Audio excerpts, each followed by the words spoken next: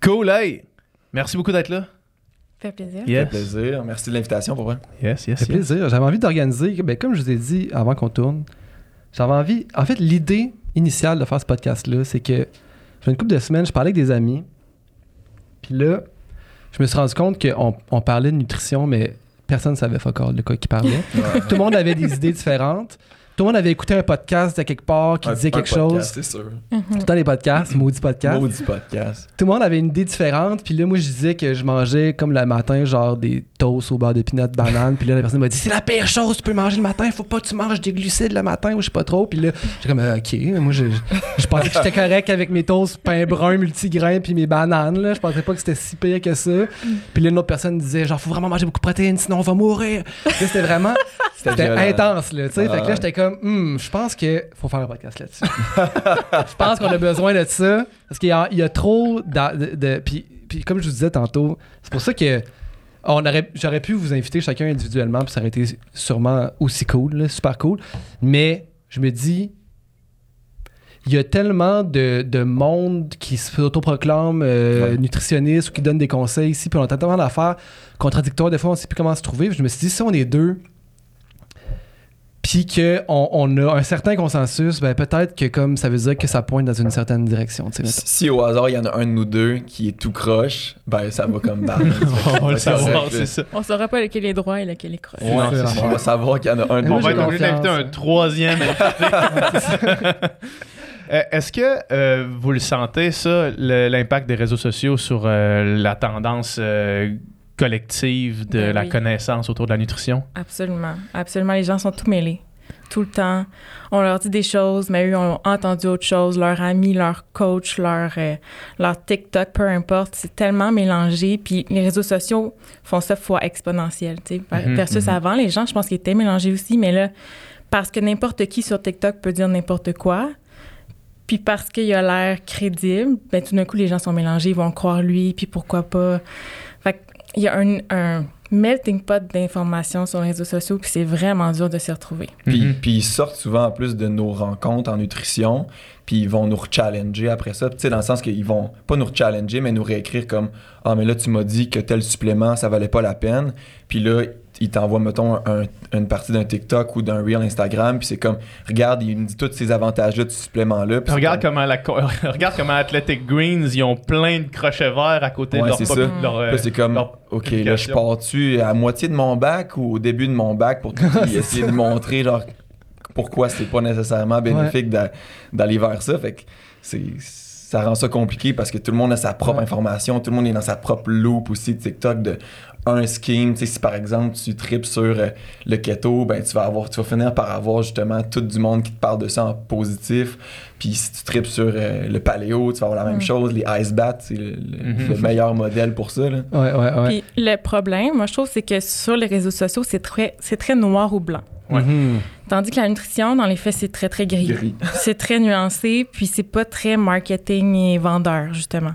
Fait que c'est beaucoup plus facile et tentant de croire la personne sur Instagram, sur TikTok qui dit noir ou blanc, c'est ça, puis c'est rien d'autre, que moi qui dis oui, mais ça dépend. Oui, mais c'est quoi la recette? C'est quoi? Je veux pas entendre qu'il y en a pas, là. Je veux que tu me la dises. C'est laquelle? Exact. C'est jamais sexy en plus, la nutrition. C'est tout le temps ça que je dis aux gens que je côtoie ou quand j'en parle, c'est comme, je sais pas moi, c'est tellement pas sexy se faire dire de manger plus de fruits puis de légumes, mais guess what, la littérature est tellement forte là-dessus, sur l'association entre ça, mettons, puis notre santé, qu'il faut que ça fasse partie du message. Ouais. Mais c'est nul. Tout le monde s'en fout là, de se faire dire ça. Là. Ben oui, parce que tout le monde l'a déjà entendu, là, dans le sens que c'est pas de la nouvelle info. C'était ça! Mais à quel point les gens l'appliquent? Pas tant que ça. Là. Souvent, ils veulent un supplément avant même d'avoir réglé ce problème-là, d'avoir appris à cuisiner en général. On peut même repartir à la base. Fait que, c'est la facilité. Exact. Je faisais la joke avec Athletic Greens, mais Athletic Greens, il y en a beaucoup qui prennent ça parce qu'ils veulent pas se donner la peine de prendre assez de légumes dans leur assiette, là, tu sais. Mais c'est quand même la facilité, l'appel de ce qui est facile, qui coûte fucking cher, mais ce qui est facile. Fucking cher, fait que c'est pas si facile que ça finalement. Là, tu as travaillé un nombre d'heures pour l'avoir.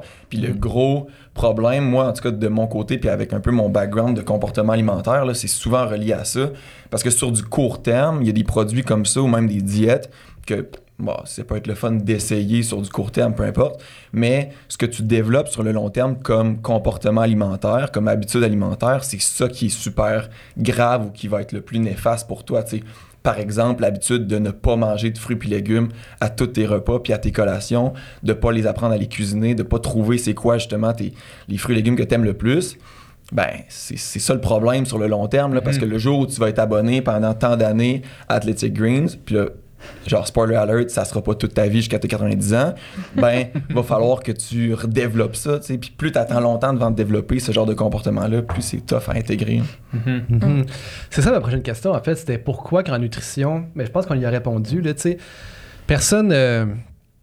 Quand Neil deGrasse Tyson explique comment les trous noirs fonctionnent, genre, je sais comme... Tout le monde. Je fais comme... Ouais, c'est ça. OK, mais je le crois, tu sais.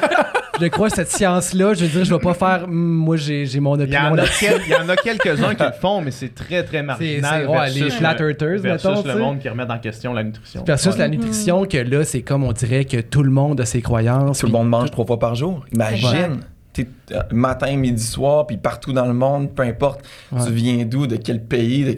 Tout le monde mange. Fait que tout le monde a sa propre expérience avec ça. T'sais. Mais aussi, j'ai l'impression que, je veux dire, un conseil nutritionnel peut être bon pour un, pas bon pour un autre, puis c'est très propre aux réalités de chacun aussi. Oui, puis il y a 1000 façons de bien manger aussi, de manger équilibré. C'est pas une façon. Faut que tu manges 3 portions de légumes par jour, puis pas plus, pas moins. Tu peux être végé puis bien manger. Tu peux être omnivore puis bien manger. Puis c'est beaucoup plus complexe que ça. Donc, je pense que ça vient de là un peu le fait que c'est pas une réponse comme un trou noir, par exemple, dans l'univers qui a Parce que c'est une réponse. Ouais, c'est ça. La réponse du trou noir. Est-ce que tu peux être carnivore et bien manger? Juste de la viande? La diète carnivore? Je pense pas, non. Moi, non plus, je pense pas. Non? Puis c'est lié à quoi? Parce qu'il y a beaucoup de monde qui en font, beaucoup d'influenceurs, de podcasteurs même, très populaires qui l'ont fait, qui en encensent les bienfaits. Évidemment, moi je suis vegan, je suis pas du tout là-dedans. Ah ouais, ok, non. Mais pourquoi ça tient pas, ça? Il y a tellement de carences, je veux dire. J'ai même pas besoin d'avoir fait un bac en nutrition pour me dire si je mange juste de la viande, ça va être bon pour ma santé. Tu sais, t'enlèves tout le reste, les légumes, les fruits, les produits céréaliers, les produits laitiers, tout. Tu manges juste de la viande puis tu penses que ça va être bien. Il me semble qu'il n'y a pas de logique à ça. De base, sans même la science, il n'y a pas de logique. Juste en société aussi, là, pour juste l'aspect environnemental ou comme juste de plaisir alimentaire. Il y a plein de trucs qui ne marchent pas avec ce type d'alimentation. Mais au niveau santé, c'est que dans le fond, c'est qu'il y a des nutriments qui sont pas... C'est plant-based, simple, ça. Par les fruits, les légumes, les fibres. T'sais, on va chercher plein de choses qui sont nécessaires à notre survie comme être humain. Puis finalement, on mangeait pas juste de la viande non plus dans le paléolithique. Il va falloir qu'on change un peu le train de pensée qu'il y a par rapport justement au genre paléo style, que là, ils vont comme manger vraiment beaucoup de viande puis très peu de produits céréaliers, un petit peu de genre fruits. Mais encore là, c'est comme la version extrême du paléo pour moi, le carnivore. Là, c'était juste la suite des choses logiques. Là. Puis mettons que je fais la question inversée. On c'est possible d'être vegan, d'être en bonne santé, pas avoir de carences. Puis, Oui. Moi, je pense que oui. Okay. Parce qu'il y a d'autres sources de protéines quand même que tu peux prendre. La viande, a certains avantages, mais il y a des protéines végétales qui, si tu fais bien tes choses, tu peux tout à fait avoir les protéines qu'il te faut et tout ce qu'il te faut le faire accompagner. Ça peut être un peu plus complexe, il faut que tu réfléchisses un peu plus puis pas juste enlever la viande puis manger des légumes ad vitam aeternam, mais c'est possible puis on le voit. Puis il y a plein d'avantages en fait aussi à être vegan par rapport à... Souvent, il y a plus de glucides. Les glucides, souvent, qu'on mange pas assez. On va en parler de ça. Beaucoup de fibres, beaucoup de fruits et légumes. Captain Glucide, exact. Je prêche pour ma paroisse. Fait que oui, c'est possible. Mais après, ça veut pas dire qu'il faut absolument être vegan pour être en santé. Même que je dirais que c'est pas nécessairement... Faudrait pas que ce soit une raison prioritaire dans ton choix alimentaire, que ce soit pour la santé, parce que dans la littérature, c'est pas démontré ça. Oui, il y a quelques différences, par exemple, sur une alimentation plant-based sur vraiment longtemps versus omnivore, mais encore là, c'est pas encore assez grand pour que ce soit réellement causé par ça, selon moi. L'importance pour moi du véganisme ou mettons juste de réduire la consommation de viande en général, c'est de montrer que c'est pas moindre. C'est un test de non-infériorité. C'est égal ou supérieur, mais c'est pas moindre. Puis dans le sport, moi, personnellement, c'est un petit peu ça ma quête. Moi, je mange plus de viande depuis 5 ans, puis c'est un peu là que j'ai commencé à vouloir poursuivre ma carrière de CrossFit. Ben, tu sais, j'ai le goût, par mon éducation en nutrition, qui me permet ça, de montrer que c'est possible d'atteindre un haut niveau de performance dans un sport où la seule chose qui est mesurée, c'est la performance physique en ne mangeant pas de viande, tu sais. Puis, justement, ça me nécessite, comme tu as dit, beaucoup d'éducation en nutrition. C'est surtout ça, le message clé à en sortir, parce que justement, tu peux pas te lever un matin sans aucune connaissance puis dire je vais juste couper la viande. Il faut que tu aies quelque chose là, en remplacement, ou en fait, il faut que tu aies des sources de protéines autres que celles que tu avais avant par la viande. Ça en revient au comportement alimentaire. Tu sais, moi, je veux dire, ça fait là, maintenant 6 ans que je suis vegan puis j'y pense plus. Ça fait plus partie de ma réflexion jamais. Comme il n'y a plus une fois que je me questionne à savoir qu'est-ce que je fais comme recette ou par quoi je remplace la viande. C'est ta routine. C'est rendu quelque chose que genre, je pense même plus à de la viande puis comment la remplacer. Je pense juste à OK, je fais un tofu. Qu'est-ce que j'ai des tofu, whatever. Ouais, fait que ça revient à ça, ouais. Mais j'aime le test par...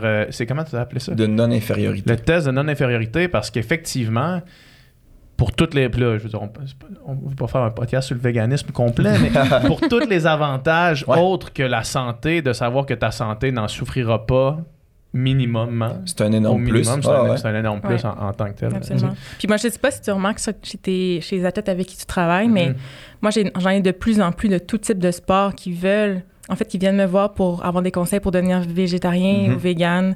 Des joueurs de football, même. Réduire leur consommation de viande. Les joueurs de football, le typique gros mangeur de viande, là, il en reste, mais il y en a de plus en plus qui viennent me voir pour changer ce comportement-là. Donc, il y a quand même une tendance qu'on remarque, là, que ce soit au niveau environnement, protection des animaux ou santé, mais je pense qu'il y en a qui pensent que c'est mieux pour la santé aussi. Ouais. Quand on parlait du carnivore tantôt, selon moi, il y a un côté aussi, mettons, niveau masculinité, entre guillemets, toxique, qui vient avec ça. Tu sais, les gens vont pas juste changer leur alimentation vers, justement, la diète carnivore, qui est de manger seulement de la viande, pour des raisons de santé ou de perte de poids. Il y en a beaucoup qui vont chercher quelque chose là-dedans qui vient comme les accomplir, ça devient partie de leur identité. Moi, ceux que je connais, c'est très ça, là.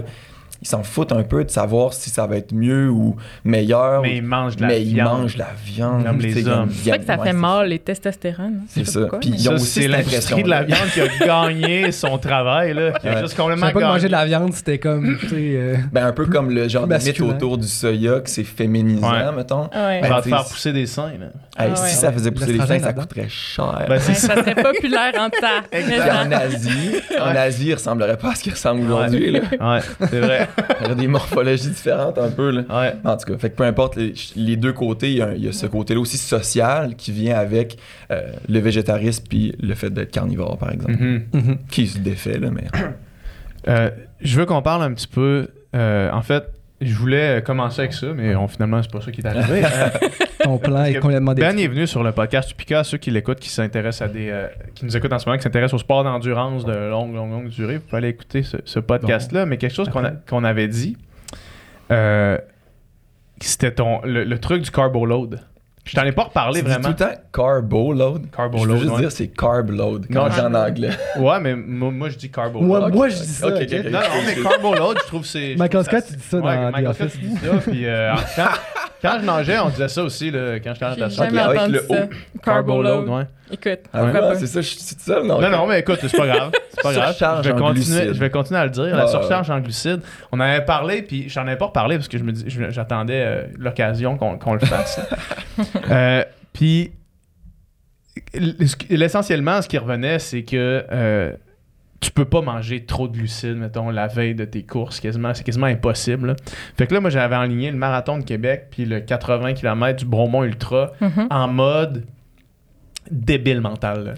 Où est-ce que... Je teste ma limite. Genre des 2 litres de croche soda, des sacs de jujube, genre un mode là, comme débile, tu sais, à un point où est-ce que à un moment donné, je me disais je suis en train de dépasser une limite, c'est sûr. Genre, mon corps, il sera pas capable, mais finalement, je faisais confiance à ce qu'on s'était dit. Yes. Puis j'ai loadé. Le matin de mes courses, continuer à loader comme un malade, là, surtout de forme liquide pour pas avoir besoin d'arrêter de chier dans le bois, mettons, tout le temps. Puis comme de fait, ça a été mes 2 meilleures performances depuis que je fais plus de natation de haut niveau, mettons. Là. Puis de loin, là. ou est-ce que j'ai pas manqué d'énergie? Puis même pendant la course, évidemment, je faisais une attention particulière pour continuer à manger des glucides. Bref, la question est la suivante pour un podcast qui est maintenant plus grand public que le podcast, le Upika Podcast. D'où vient la peur des glucides? Comment c'est arrivé? Puis pourquoi? Puis après ça, parlons de l'importance des glucides dans la vie. Oh my God, les glucides, ils ont mauvaise presse depuis tellement longtemps, depuis Montignac. Ça, c'est dans les années 70-80. Montignac, c'était pas de patates, pas de riz, dans le fond. C'était ça, sa fallait diète. Pas que ça soit avec de la viande, Il y avait comme une association bizarre. Les fameux P. Les P, pain, pâte, patate. Les P engraissants. Ouais, c'est vraiment relié à la prise de poids. Mais précisément, juste une mini parenthèse, les glucides, c'est quoi exactement pour ceux qui nous écoutent, qui savent pas de quoi on parle? Là? C'est un des 3 macronutriments. Donc, quand on parle de macronutriments, on parle de glucides, protéines, lipides. Puis c'est un macronutriment qui est très utilisé par justement les muscles, le cerveau comme source d'énergie principale. Normalement, c'est ce qu'on devrait avoir en majorité dans notre alimentation. Pourquoi est-ce qu'ils ont mauvaise presse autant? On parle de pâtes, patates, sucre. Riz, fruits, produits laitiers, il y en a aussi dans le lait, dans le yogourt. Évidemment, dans les bonbons. Qui inclut aussi les fibres là-dedans, le sucre ajouté, le sucre naturel d'un aliment, les fibres, l'amidon. C'est quand même un bon melting pot de beaucoup de choses qui est utilisé par le corps pour, comme tu disais, faire des contractions musculaires au final. Puis, les protéines ont eu leur moment de gloire, l'ont encore, à mon avis. Ils sont très, très, très populaires. Les lipides l'ont eu. C'est bizarre. Malgré eux. C'est bizarre. Tu dis, les lipides, c'est du gras. Tu pourrais dire, si je mange du gras, je vais prendre du gras. Mais non, les gens font plus l'association avec les glucides. Ouais. Je cherche pourquoi. Je sais pas, mais c'est... Moi, je le vois là, quasiment tous les jours avec les clients avec qui je travaille. Les glucides, ils ont peur de ça comme la peste. Faut pas que j'en mette trop. C'est extrêmement rare que je vois des gens qui en mangent trop. C'est vraiment plus le contraire. C'est sûr qu'en plus, je travaille avec des sportifs qui en ont besoin encore plus normalement. Mais les gens, on l'associe à quelque chose de toxique. Il y a eu plein de marketing, de livres en lien avec le sucre. On dirait qu'on met tous les glucides dans le même panier. Puis tu le disais, il y a les sucres naturels dans le riz, tu as le sucre dans tes Smarties. C'est du sucre, c'est des glucides, mais évidemment, ça n'aura pas le même impact sur ton corps. Mais on les a tous mis dans le même panier, puis on s'est dit, si les glucides, c'est mal, puis si je veux perdre du poids, puis parce que tout le monde veut perdre du poids, ou presque, en tout cas, c'est très, très, très normalisé dans notre société, bien, on va couper les glucides. Puis c'est le premier réflexe de tout le monde. Je veux perdre du poids, je coupe les glucides. Peu importe patate. Puis ça marche quand même, si c'est ça ton objectif? Ça marche dans le court terme? Ça dépend qu'est-ce que tu veux dire par ça marche, parce que au final, si tu veux te malnutrir pendant un certain temps, mettons que t'es à l'hôpital, t'es malnutri, t'absorbes vraiment pas grand-chose, t'as de la misère à manger, ben tu vas perdre du poids puis tu vas avoir réussi ta perte de poids, mais c'est réellement ça qu'on cherche souvent dans la vie de tous les jours, ben non, Puis encore là, j'ajouterais même le bémol, est-ce que c'est réellement une perte de poids que t'as besoin ou d'un changement d'habitude alimentaire, un changement d'habitude d'activité physique qui va peut-être occasionner à un changement de poids sur la balance. Au final, on s'en fout. On s'en tape un peu de où ça mène. Ce qui va être associé justement à une meilleure santé ou à ton objectif, peu importe c'est quoi, c'est beaucoup dans le changement de comportement alimentaire puis le changement de niveau d'activité physique souvent qui va être relié à ça. Puis oui, bien sûr, dans ton assiette, tu peux réduire la portion de glucides pour réussir à avoir un déficit énergétique, perdre du poids, mais ce que beaucoup de gens font, c'est qu'ils font juste le couper totalement. Ils vont manger de la salade avec du poulet classique là, ou du tofu, peu importe, puis ils vont trop les couper. Puis là, ça peut mener à des cravings parce que ton cerveau, il a quand même besoin de glucides dans la vie, puis ton corps aussi. Puis là, le soir, tu vas avoir des cravings que tu vas manger, mais ça sera pas du riz brun. Ça va sera pas des carottes. Là. Des bonbons, peu importe, de la crème glacée, parce que ton corps en a besoin. Mais est-ce que ça vaut la peine de couper ton riz dans ton assiette qui te donne plein de nutriments, des fibres, des choses comme ça, puis d'aller manger des bonbons le soir parce que veux pas, t'en as besoin. Fait qu'il y a toute cette roue-là, puis là, ça mène à la culpabilité, puis les compulsions. Puis ce cycle-là, il est vraiment bien démontré dans la littérature. Là. Je ramène tout le temps ça, mettons mon dada qui est comportement alimentaire, mais au final, le cycle de restriction puis de ce qu'on appelle la désinhibition, qui est la perte de contrôle par rapport aux aliments, c'est tellement fortement relié. Du moment que tu augmentes ton niveau de restriction dans ta vie alimentaire, ta désinhibition va suivre là, systématiquement ensemble. Fait que, c'est à chaque fois que tu coupes un aliment, dans une marge que justement ça va créer un besoin à ton corps, ben la perception ou ton cerveau, sa capacité de vouloir cet aliment-là va tout le temps augmenter, puis il va créer justement ces situations-là de perte de contrôle qui suivent de culpabilité, qui augmentent la restriction, qui finalement augmentent la perte de contrôle par rapport aux aliments. C'est une roue infinie du trouble du comportement alimentaire, mais que c'est pas juste les personnes qui sont à l'éclaircie là, qui vivent ça, là, c'est qu'il y a un centre pour personnes justement anorexiques, mais c'est monsieur et madame tout le monde qui justement veut perdre du poids ou qui a un problème avec leur composition corporelle ou leur perception de leur composition corporelle là, dans la majorité de ça. Puis là, tu disais, tu sais, ben là, souvent, si on va couper les glucides, on va avoir des cravings le soir, puis on va manger de la crème glacée, des affaires comme ça. Donc, est-ce qu'il y a des meilleurs glucides que d'autres? Est-ce qu'il y a quelque chose qui serait très sucré, c'est moins bon? Parce que dans l'exemple que je donnais, je descendais des 2 litres de crush soda. Là, Vas-y. Ce qui est parfait pour une surcharge en glycogène. Ouais, un carbo load. Un carbo load, exactement. La nouvelle façon de le dire. C'est la nouvelle tendance. C'est parfait parce que cette journée-là, tu veux pas des tonnes de fibres. Parce que là, tu vas aller aux toilettes un temps puis un autre. Il n'y a rien de pire qu'arrêter aux toilettes dans un marathon. C'est pas assez long pour que ça vaille la peine. C'est moins le fun. Ça fait littéralement chier. Là. Exact. Donc, il y a des moments où est-ce que des sucres rapides comme ton crush, les bonbons et tout ça vaut la peine pendant une course, avant, des choses comme ça. Mais évidemment, si dans ton repas, ta portion glucide, c'est du crush soda, moins intéressant. Mm-hmm. Et puis, pourquoi c'est moins intéressant? Parce qu'il y a moins de fibres, il y a moins de vitamines, minéraux. Souvent, la différence avec les glucides, c'est au niveau de la vitesse d'absorption.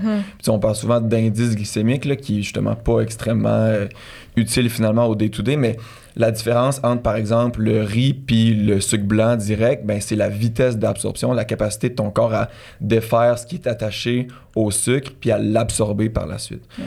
Cette vitesse-là d'absorption va impacter, par exemple, la sécrétion d'insuline ou tout ce qui permet de le faire rentrer dans les cellules en général. Fait que, pour moi, il n'y a pas de bonnes puis de mauvaises sources de glucides. Il n'y en a pas. Ça a juste des utilités différentes.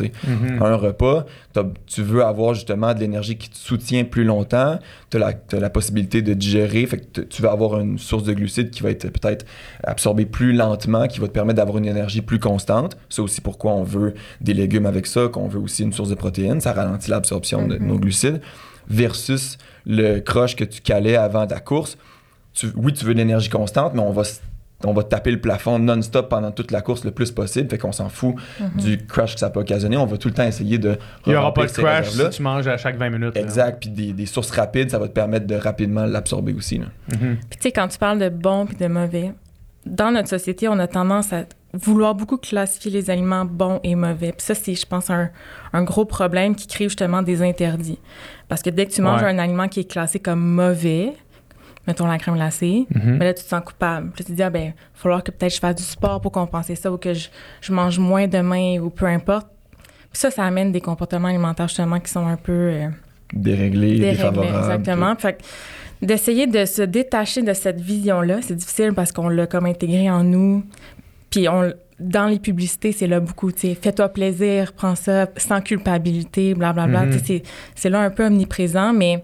Il n'y a pas de bons ou de mauvais aliments. Il n'y a pas un aliment qui fait grossir. Il y a pas, c'est pas vrai que tu manges un beigne, tu prends 10 livres. Ça, c'est faux. Ça n'a pas rapport. T'sais, le beigne, il va donner un certain nombre de calories, peut-être vide, peut-être qui ne va pas te rassasier longtemps versus des carottes, mais c'est pas un mauvais aliment pour autant. Il te fait plaisir. Il amène d'autres choses. Dans l'alimentation, c'est pas juste la santé, puis des vitamines, puis des minéraux, puis des fibres. Donc, c'est beaucoup plus complexe. C'est gris, comme on disait tantôt. Puis, tu sais, vous, les deux, vous êtes nutritionnistes sportifs. Est-ce que... Oh, ça peut. Moi, je peux pas dire ça.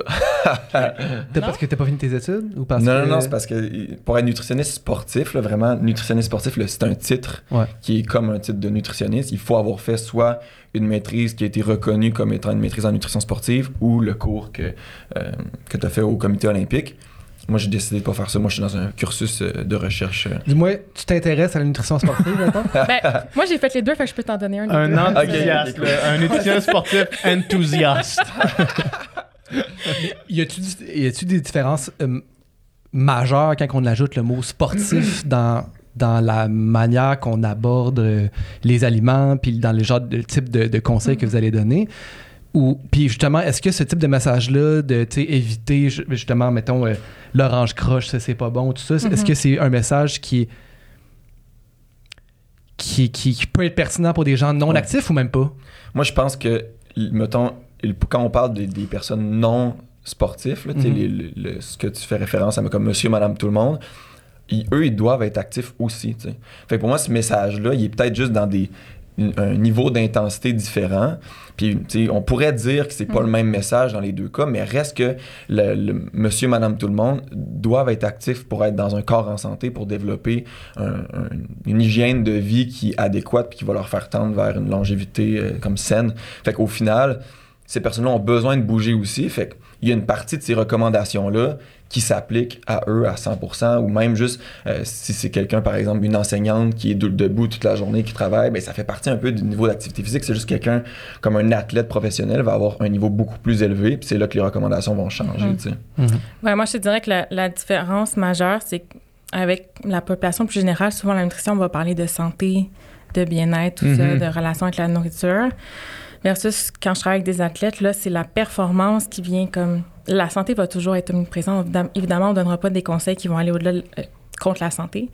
Mais là, la performance prend une place beaucoup plus grande, ce qu'il n'y a pas dans la population en général. Puis des fois, on va aller donner des conseils spécifiques à la performance. Puis c'est comme notre enjeu principal. Fait que c'est ça la différence majeure, moi, je trouve. Ouais, parce que, mettons... L'enseignante qui passe une journée debout, on ne recommandera pas nécessairement 120 grammes de glucides à l'heure. Exact.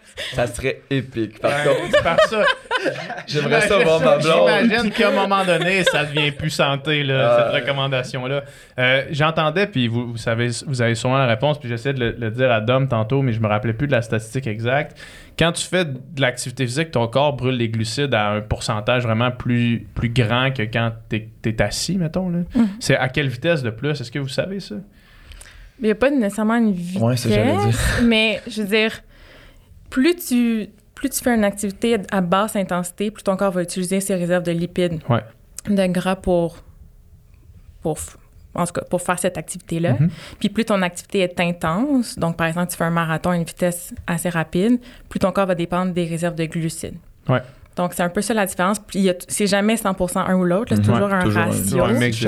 Exact. Mais je pense pas qu'il y ait de... Mais quand on fait un effort, mettons un Ironman, par exemple, sur plusieurs heures, y a-tu une genre de règle d'apport en glucides que j'ai besoin pour la performance? Oui. On vise... La règle... C'est, disons, 60 à 90 grammes par heure, puis maintenant, c'est même poussé jusqu'à 120 grammes par heure. Okay. Ce qui est quand même assez... c'est débile, là. C'est beaucoup, là. C'est beaucoup de pratique pour se rendre jusque-là, parce que sinon, si tu prends juste des gels pendant 12 heures de temps, ça va mal se passer. Puis il y a beaucoup de gens qui font l'erreur de ne pas pratiquer la nutrition avant leur Ironman. Ils vont se dire, ça va aller le jour de la course, puis finalement, ça passe pas au niveau de la digestion parce que de consommer autant de glucides à l'heure pendant que tu fais un effort élevé, tu as de la diarrhée, tu as le goût de vomir, ces choses-là. Mais pourtant, ça ajoute tellement... J'avais vu une statistique à un moment donné sur les gens qui faisaient un Ironman. Plus ils consommaient de glucides pendant leur course, meilleure était leur performance, mais aussi plus grand était leur problème digestif.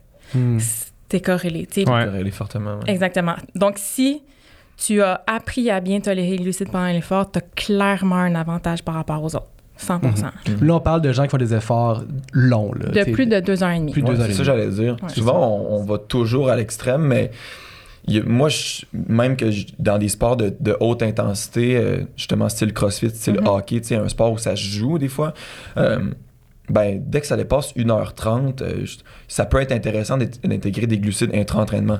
On s'entend, on est loin de 90 grammes à l'heure, là, mais reste que cette source-là de glucides intra-effort peut avoir des bénéfices sur la performance directe, puis aussi sur ta capacité de récupérer de cet effort-là. Puis c'est classique, justement, mais t'as plusieurs matchs de hockey relativement de suite, soit dans un tournoi, ou même les gars de la LNH, souvent dans une saison, c'est quand même assez rapproché, les matchs. Fait qu'ils ont besoin d'avoir un processus de récupération qui est maximisé pour toujours bien se sentir avant le prochain match. Fait que même dans des trucs moins longs que le fameux 2h30 plus, ça reste intéressant d'avoir des glucides intra-entraînement. Là.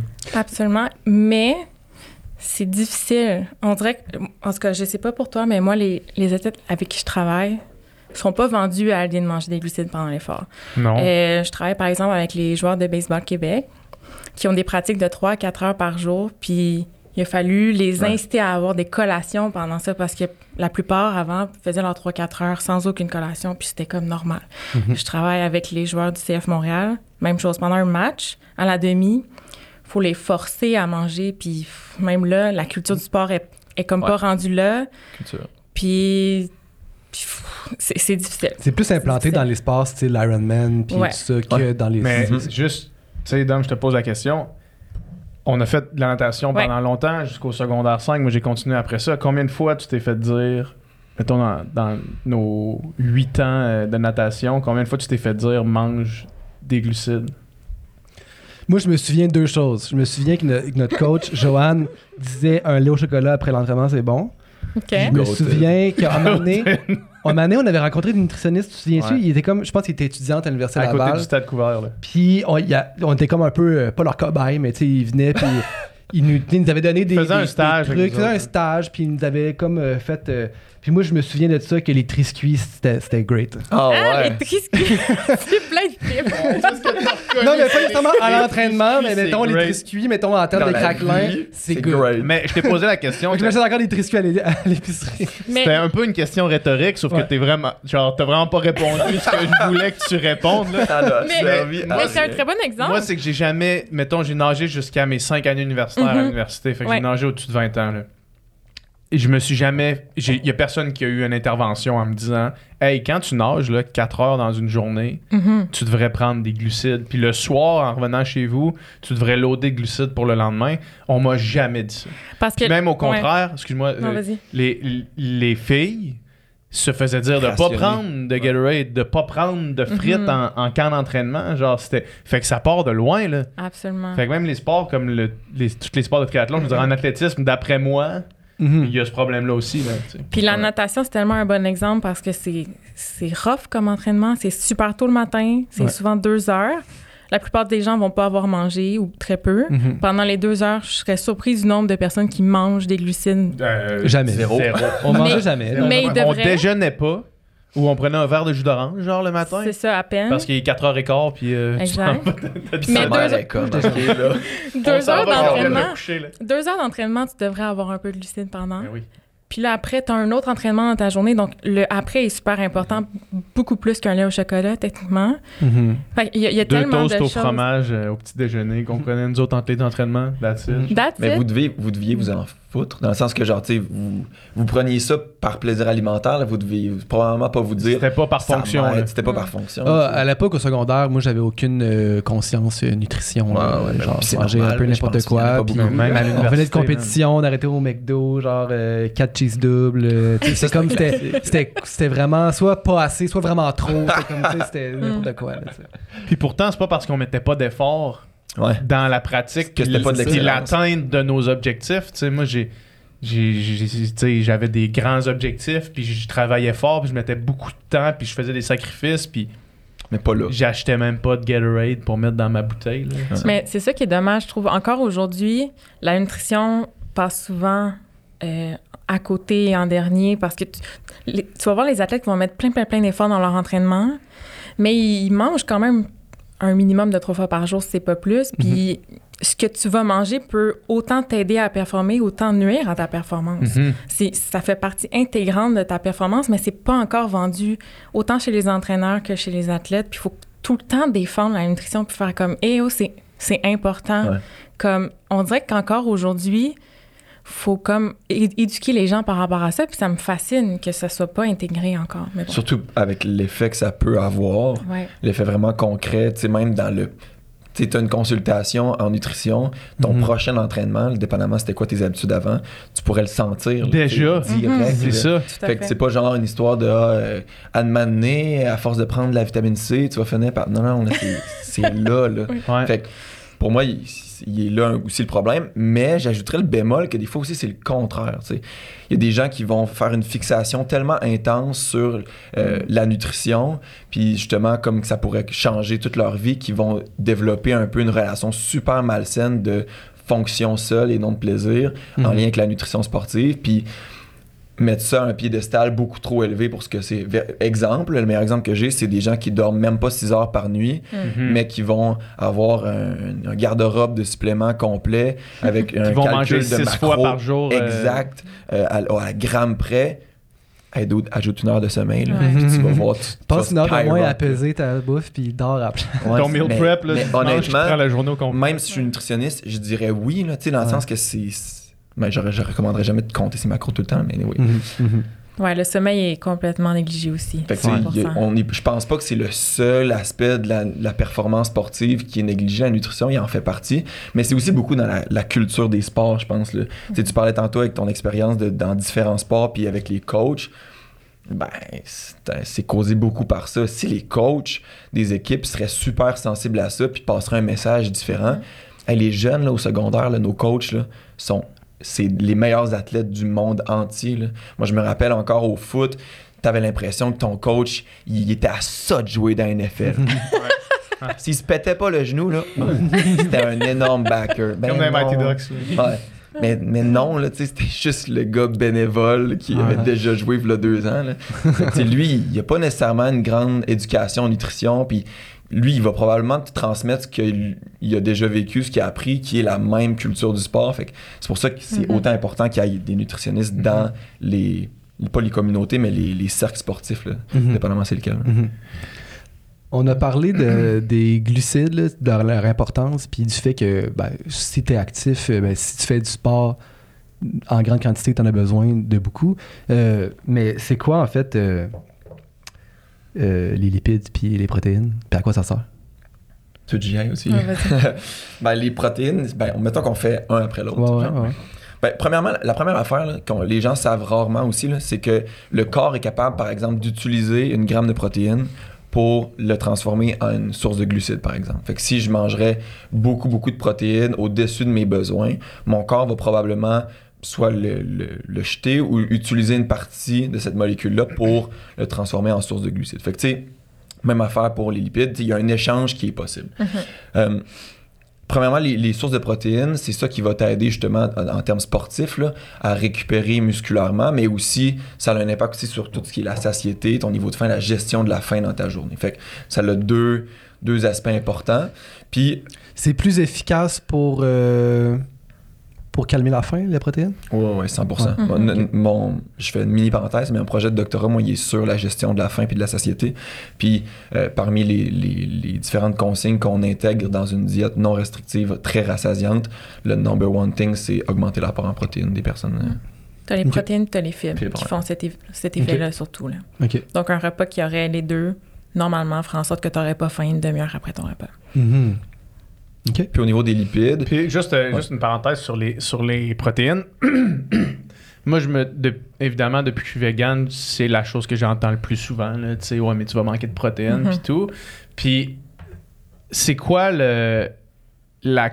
parce que je sais qu'il y a une quantité maximale que ton corps peut utiliser comme pour la synthèse des muscles, puis pour les fonctions de protéines avant qu'ils soient transformés en autre chose. Là. C'est quoi ça? Cette quantité-là, puis ça ressemble à quoi pour un être humain normal, donc la quantité de protéines qu'on doit viser par jour. Parce que j'ai l'impression que le monde en mange trop. Là. Peut-être que moi, soit j'entends du monde qui disent en général, le monde mange en masse de protéines, ou soit j'entends du monde dire on mange vraiment pas assez de protéines en général, il faut vraiment checker ça, c'est important. Mais au Canada, statistiquement, en épidémio, on mange assez de protéines. Ouais. Mais ça, c'est-tu du 1v1, consultation, dans le sens que la personne que je croise dans la rue, elle peut être ceux qui tirent vers le bas, puis elle peut être celle qui tire hyper vers le haut. Le nuage de points de ces stats-là est énorme. Là. Fait que, overall, on en mange assez, mais là, je sais ce que tu parles. Mais tu sais, moi, dans les clients avec qui je travaille, la majorité en mange assez si c'est pas trop. OK. Mais on peut en manger trop. On peut en manger trop. Parce qu'après ça, c'est de l'énergie, dans le fond. À un certain niveau, ton corps, il absorbe ça sert à rien. Ça coûte juste cher pour rien. C'est ça. En fait, c'est que souvent, tu vas manger moins de glucides. Ouais. Parce que tu vas manger plus de protéines, puis à un moment donné, il y a une certaine limite que tu vas manger. Tu vas manquer de glucides. Fait que ça sera pas optimal. Ouais. Puis, en fait, beaucoup de gens mangent suffisamment de protéines, mais les protéines sont mal réparties dans la journée. Ça, c'est une lacune que je vois là, presque chez tout le monde. Beaucoup trop repas comme dîner, souper, vraiment pas assez déjeuner, collation. Puis ce qui a été démontré à la littérature, c'est pour optimiser la synthèse musculaire, il faudrait idéalement répartir ces protéines en 0,3 à 0,4 grammes par kilo de poids corporel par repas. Ça équivaut à peu près à 20 à 30 grammes. Des fois 40, ça dépend du poids, évidemment. 20 à 30 grammes de protéines par repas et collation, idéalement, pour optimiser la synthèse musculaire, ce qui est normalement voulu chez un athlète. Par repas et collation, puis ça veut dire qu'on en compte combien dans une journée de repas et collation? Tout dépend de tes besoins. 5, 6, 7. Ça dépend. Ça peut être 4, ça peut être plus. 20 grammes de protéines en collation, 20 à 30 grammes de protéines en collation, c'est quand même c'est pour ça que une grosse collation. Souvent, ce qui arrive, c'est que ça fait plus du 10, 15 aux collations, puis du 30, 40 au repas. Là. C'est pas l'idéal, mais petite parenthèse à ça, le classique gym bro là, qui mange 12 fois dans une journée, ben c'est à cause de cette littérature-là qui fait ça. Exact. Ils sont pas tous fous. Là. Fait que ça, c'est bon. Les gym bros là-dessus. Les collations de poulet, brocoli à chaque 3 heures. Je me suis toujours passé la remarque, tu sais, parce que moi, j'ai commencé dans ce bain-là de gym bro. C'est ça qui m'a intéressé à la nutrition sportive de base. Puis là, en me rendant compte que le 3/4 des affaires là-dedans sont wrong, mais il y a une couple de trucs quand même qui sont... Ça part pas de rien. En fait, il y a rien qui part de aucune donnée ou de personne qui a sorti ça de sa tête au hasard. Mais reste que ça, c'est un premier truc que j'ai fait. Ah, OK. Il avait compris, là. Il avait compris quelque chose. Parce que si je mange mon gros T-bone pour souper, c'est possiblement c'est sûr que c'est trop. C'est sûr que c'est trop. Déjà, une poitrine de poulet de base de 200 grammes. Classique que tout le monde mange. Hein, c'est ça. C'est déjà 60 grammes de protéines à peu près. Fait que c'est 2 fois plus que ce que tu en aurais besoin. Fait que le reste, tu fais juste le dépenser en... ça devient d'énergie, ça devient des calories. Ce repas-là, tu devrais diviser en 2. Déjà, il serait plus optimal. Une poitrine de poulet. Et une poitrine. Fait que des fois, le monde mange 2 à 3 poitrines de poulet. Exactement. Exactement. Mais ça dépend de ton size. Un quart de poulet ou un demi-poulet ou un quart de poulet Saint-Hubert. Juste pour que je puisse le voir dans la tête. Une poitrine, c'est le quart d'un poulet. Là, c'est gros de même. Mais... ça dépend. Juste quand je vais chez Saint-Hubert, pour le voir. Une cuisse de poulet, c'est assez. Fait que le combo demi-poulet. Ribs et demi-poulet, là, c'est trop de protéines. Ouais. mais j'ajouterais qu'il n'y a pas beaucoup d'effets néfastes rapportés à manger trop de protéines. C'est pas l'idéal, comme elle a dit. Le premier effet, c'est que tu manges moins de d'autres choses. On parlait en plus tantôt au niveau du rassasiement, de la gestion de la faim.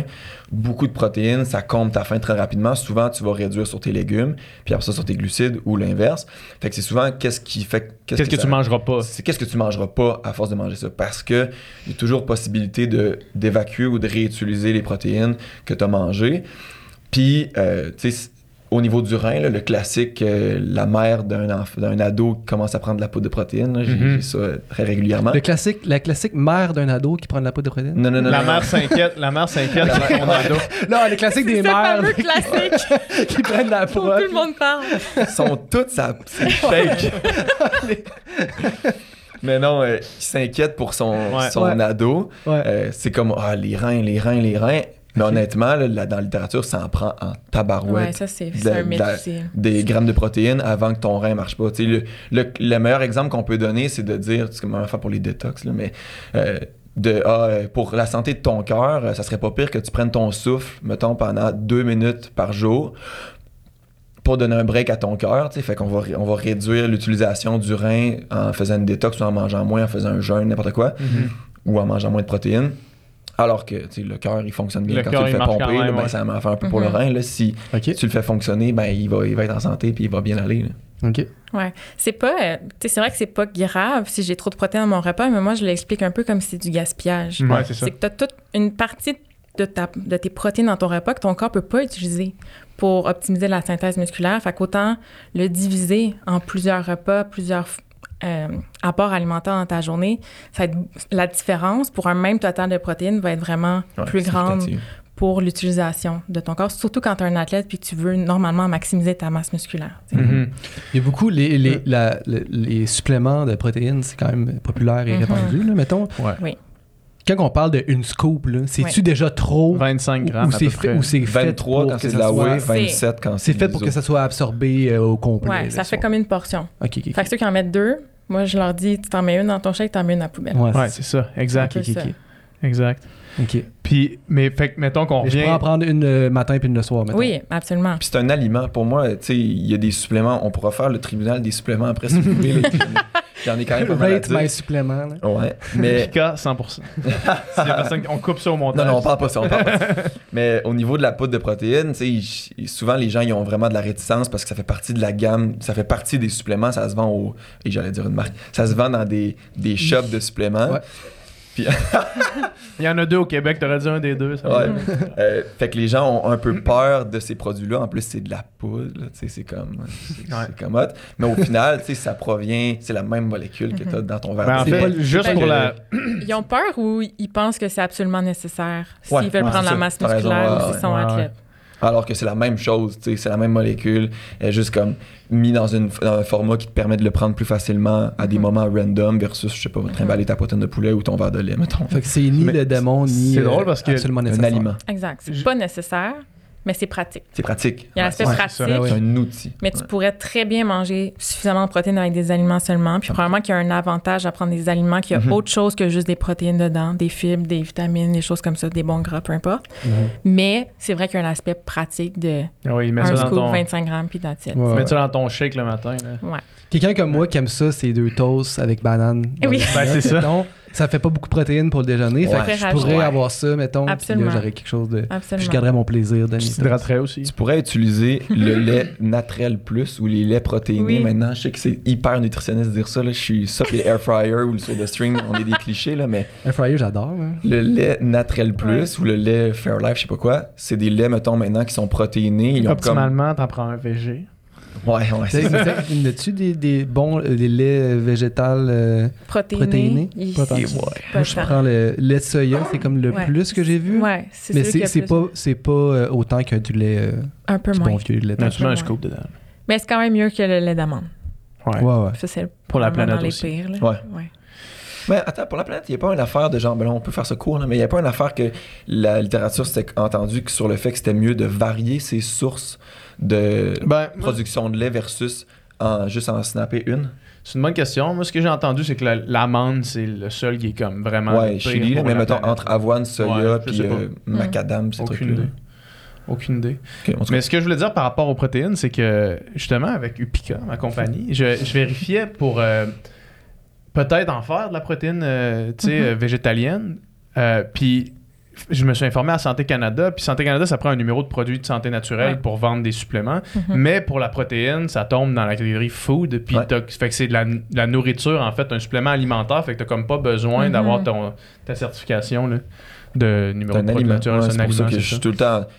Ça peut être remplacé par la farine dans des recettes. Puis ça peut être. J'ai fait des hyper crêpes intéressant. protéinées l'autre fois, là, justement, avec ma whey à la place de prendre de la farine. Puis c'était de la bombe. Là. Ça a tenu, puis c'était cool. Mettons, moi, Pas ma whey. moi, je suis végétarien. Si je suis pas vegan, mais je suis végétarien, j'ai pas l'impression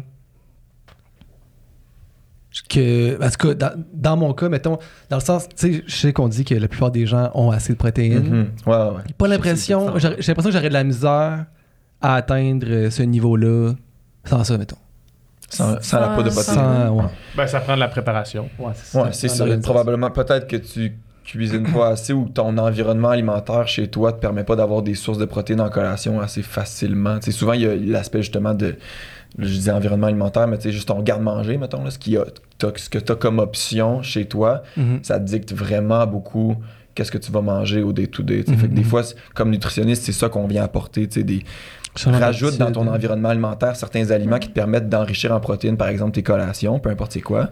Puis juste le fait que tu l'ailles, je veux pas que tu manges à tous les jours, là, mais je veux que tu aies une option protéinée de collation qui est capable de... C'est quoi ça, des options Ouais, protéinées c'est de ça. On peut collation? donner des exemples. Mettons, pour quelqu'un de végétarien, mettons, de Si bonnes sources. on n'adresse pas les gens. Non, mais parce que qui tout le sont monde sait que dans la viande, il y a des protéines. Là. Mais mettons, pour quelqu'un, les autres bonnes options, protéines, qui sont C'est pas juste de la que, viande. tu sais, quand t'es végé, vegan, les options de protéines végétales, la portion doit être quand même relativement plus grosse pour avoir autant de protéines que dans ton poulet. Tu sais, ton poulet qui est comme 100 grammes, qui est pas grand-chose, versus ton demi-bloc de tofu.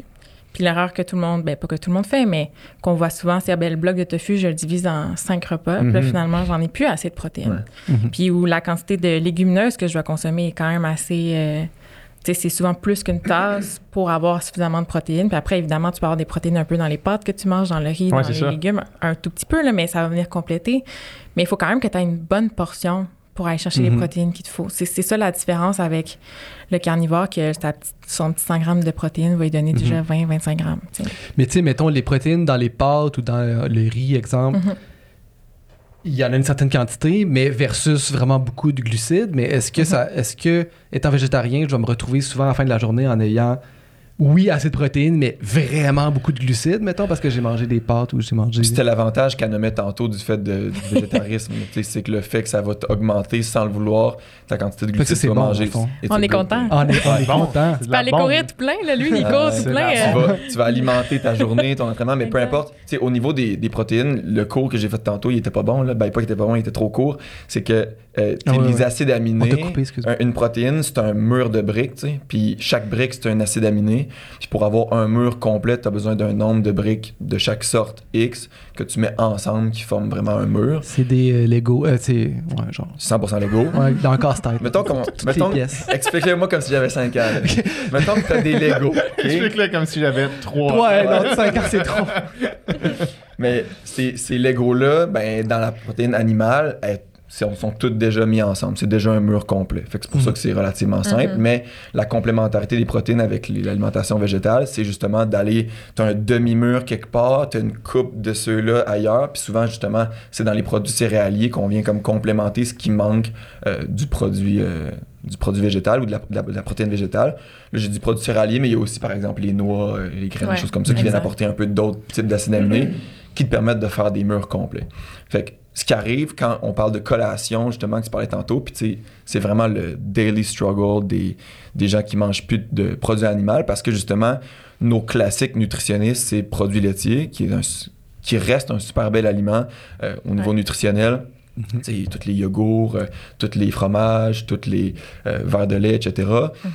Il y a ça qui peuvent nous aider pour les protéines aux collations. Puis sinon, quand on tombe dans le végétal, souvent on tombe plus dans les noix et graines, les edamames, des sources de légumineuses qu'on peut mettre en collation. Mais il y a aussi le côté de défaire un peu ce qu'on voit comme étant une collation. En tout cas, moi, quand je suis tombé à ne plus manger de viande, c'était ça aussi de me dire que un gros sac d'edamame, j'aurais pas vu ça comme une collation avant, mais maintenant ça peut l'être, ou même justement une petite salade de légumineuses ou peu importe. Fait que tu sais, c'est aussi de déconstruire, c'est des prises alimentaires au final, tu sais, que ce soit un repas ou une collation. De faire que ça c'est des affaires pour le repas, puis ça c'est des affaires pour le dessert. Même affaire pour le déjeuner.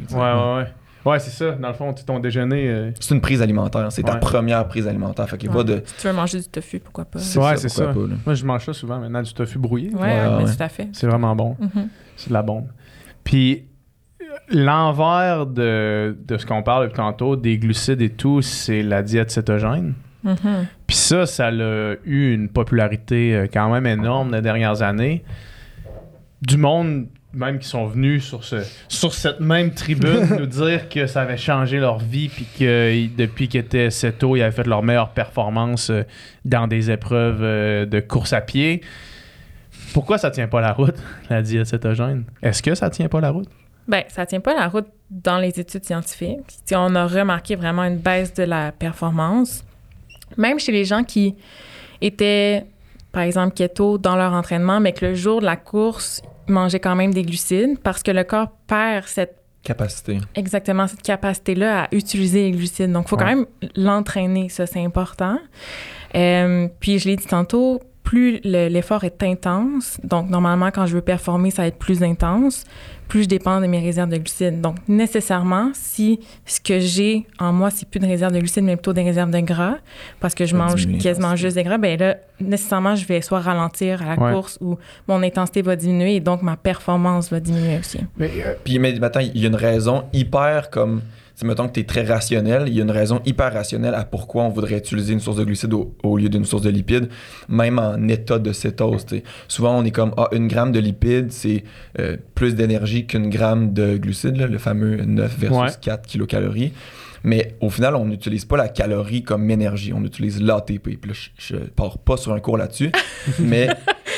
Au niveau de l'utilisation de l'oxygène pour créer 1 gramme d'ATP, qui est peut-être l'énergie pour faire la contraction musculaire ou la foulée de course, ben ça utilise plus d'oxygène par grammes d'ATP d'utiliser des lipides que des glucides. Fait que même cet argument-là parce que l'argument se vaut, là, je suis capable de stocker par gramme de lipides 9 calories au lieu de 4. Fait que si je pars sur un ultra, ben, je peux stacker bien plus, tu sais.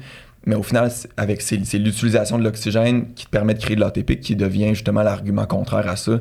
Puis qui vient. C'est plus efficace d'utiliser tes glucides. C'est plus efficace, exact. Puis, mettons, moi, je suis convaincu, là, tu sais, j'ai pas... T'es déjà convaincu. Mais le monde, on dirait qu'ils prennent leur expérience personnelle parce que eux, ça a marché, puis...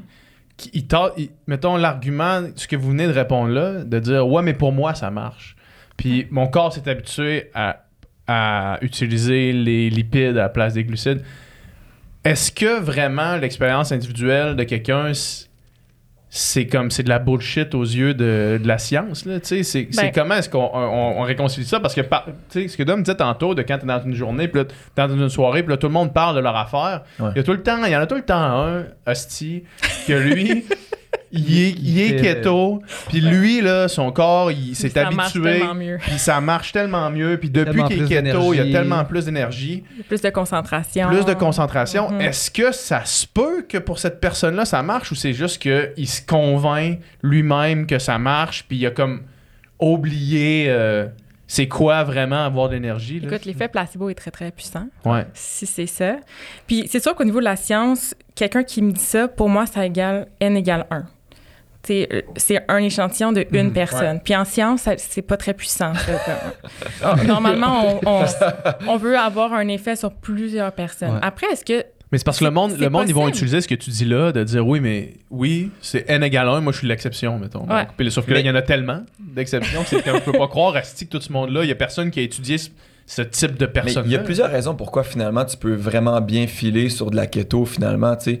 Si par exemple tes habitudes alimentaires avant étaient pires, puis là, out of nowhere, tu commences à faire des recettes parce que ton groupe keto fait des recettes, tu commences à cuisiner, tu manges moins à l'extérieur.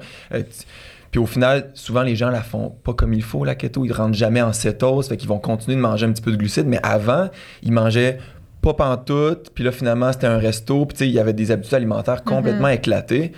Oui, ils vont bien filer, ils mangent. Avant, ils mangeaient quasiment pas, tu sais. Ou au contraire, maintenant, ils écoutent leurs signaux de faim parce que justement, ils pensent à manger des gras, ils focusent tout le temps sur les gras.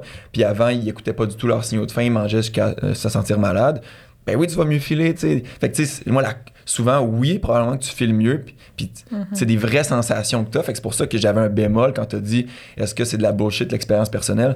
Ben non, il faut le prendre en compte, l'expérience personnelle là-dedans quand même. Mais ça veut pas dire que la raison pour laquelle tu te sens mieux, c'est ta diète keto. Ça veut dire qu'il y a peut-être d'autres affaires autour.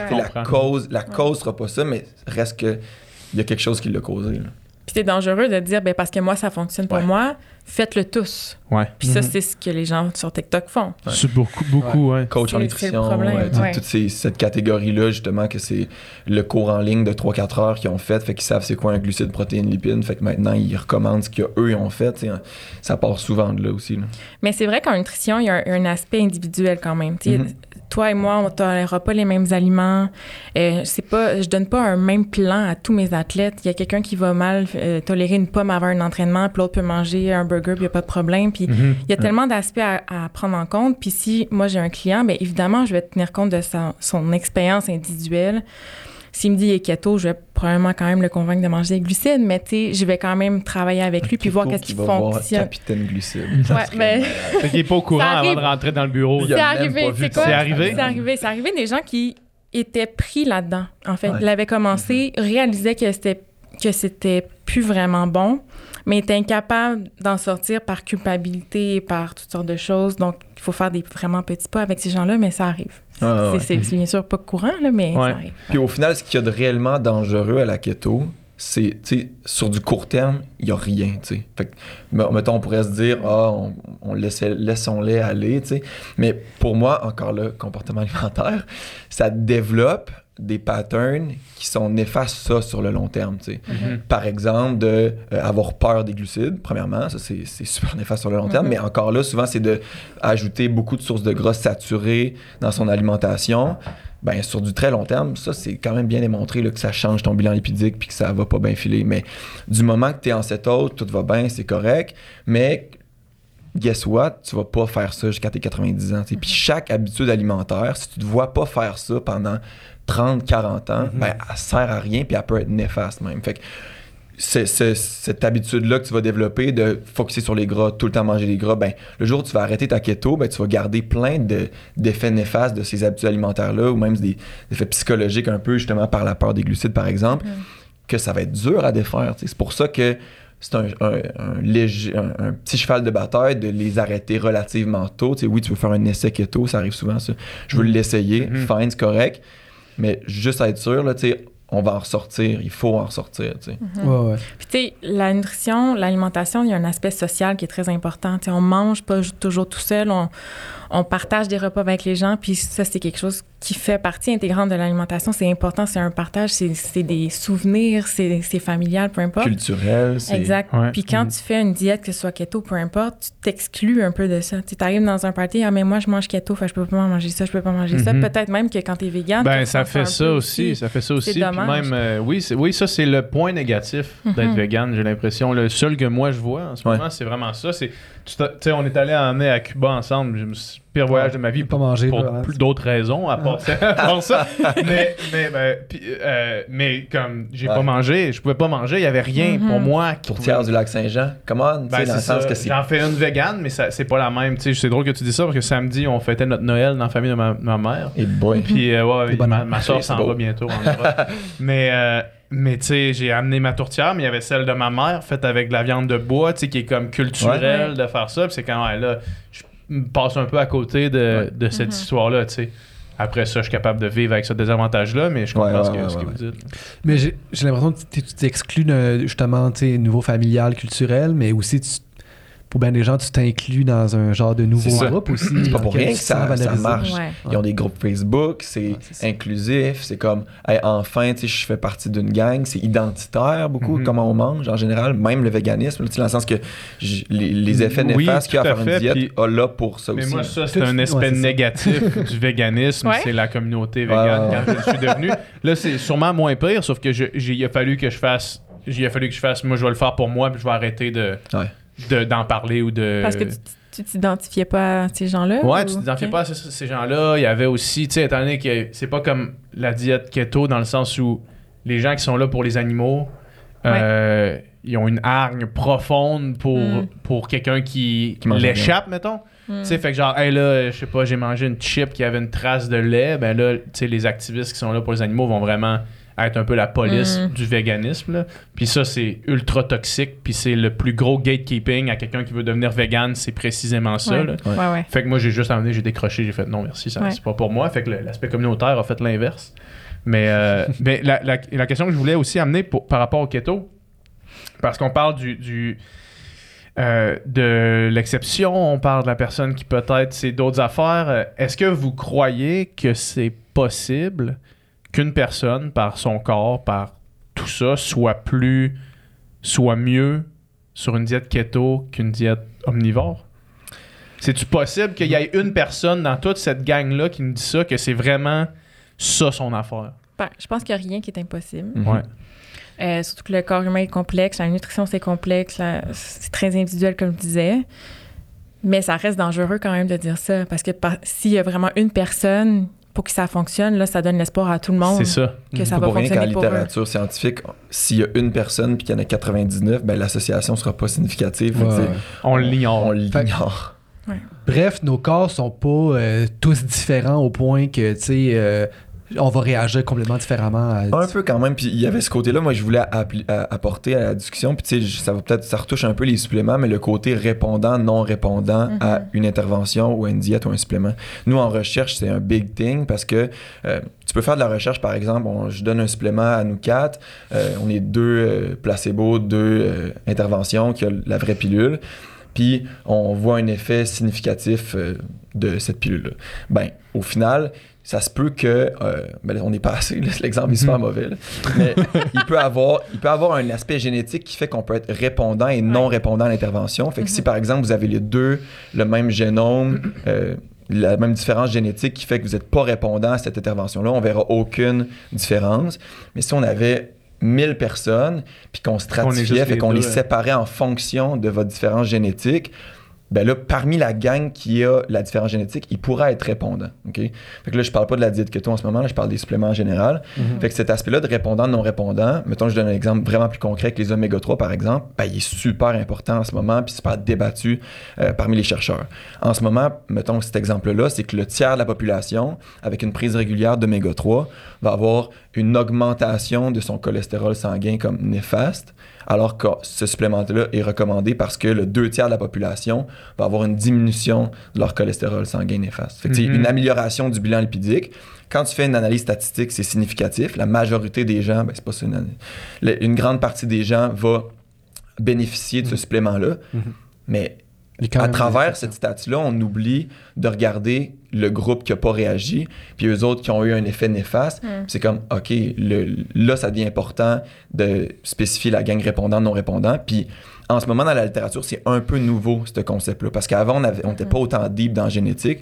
Maintenant, on l'est. On a beaucoup d'outils faciles pour avoir des récoltes de données génétiques hyper grandes. Là, genre, des cohortes de plus de 100 000 personnes au UK qu'on a des données génétiques. Puis ça permet d'aller faire ces analyses-là, puis qu'on se rend compte que niveau supplément, mettons, ben, il y a des non-répondants puis des répondants à quasiment toutes. Puis là, si tu reportes toutes les analyses qu'on a fait des 20 dernières années à travers avec ce prisme-là, ben, là, probablement qu'il y a des différences quand même. T'sais. C'est exactement le même cas avec la caféine, qui est un supplément qu'on utilise beaucoup avec les sportifs, qui a été démontré comme quoi ça fonctionnait pour plusieurs types de sports, justement. Mais il y a un certain gène que certaines personnes ont qui fait en sorte qu'ils ne tolèrent pas bien la caféine. Fait que des gens qui, quand vont boire du café, vont trembler, vont pas se sentir bien, palpitations, mais c'est probablement parce qu'ils ont ce gène-là, puis eux ont aucun bénéfice à prendre la caféine. Il n'y a pas d'habituation, c'est juste une question de gène, puis ben, on laisse faire ça pour eux. Fait que si on se fiait juste bêtement à la littérature, on dirait tout le monde devrait prendre de la caféine, mais il y a quelqu'un ou une partie de la population qui est dans son salon, qui est de même, puis qui est comme, il faut que je m'habitue à la caféine. Ben non, là.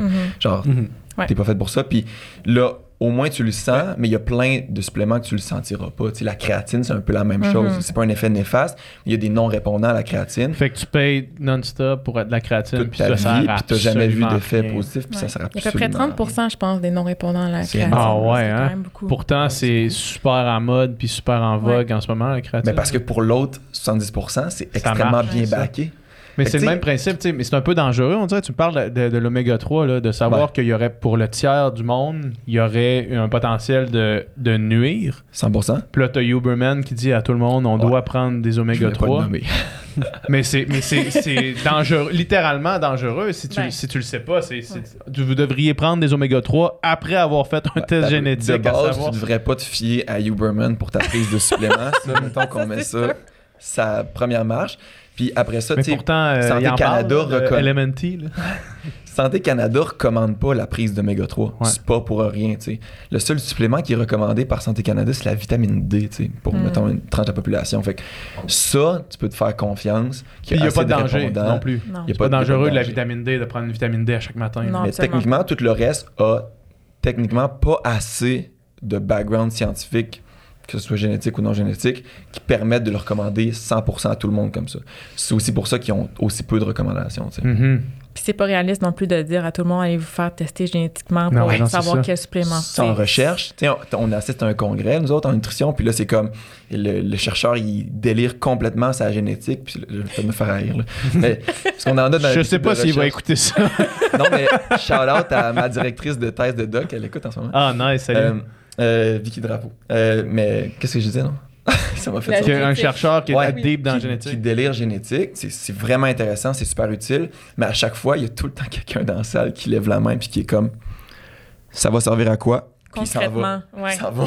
Puis là, ça fait un énorme fret. Moi, ça fait 2 fois que j'assiste à ça. Il s'en va? Ouais. Qu'est-ce que c'est pour cette question? C'est un micro debout, là. Tu te présentes, puis tu fais la file, puis à un moment donné, c'est son tour, puis il est comme. Puis dans la vie, ça va servir à quoi? Puis honnêtement, les chercheurs, c'est la question un peu plate parce que souvent ils vont juste répondre on ne sait pas encore. Ouais, c'est ça.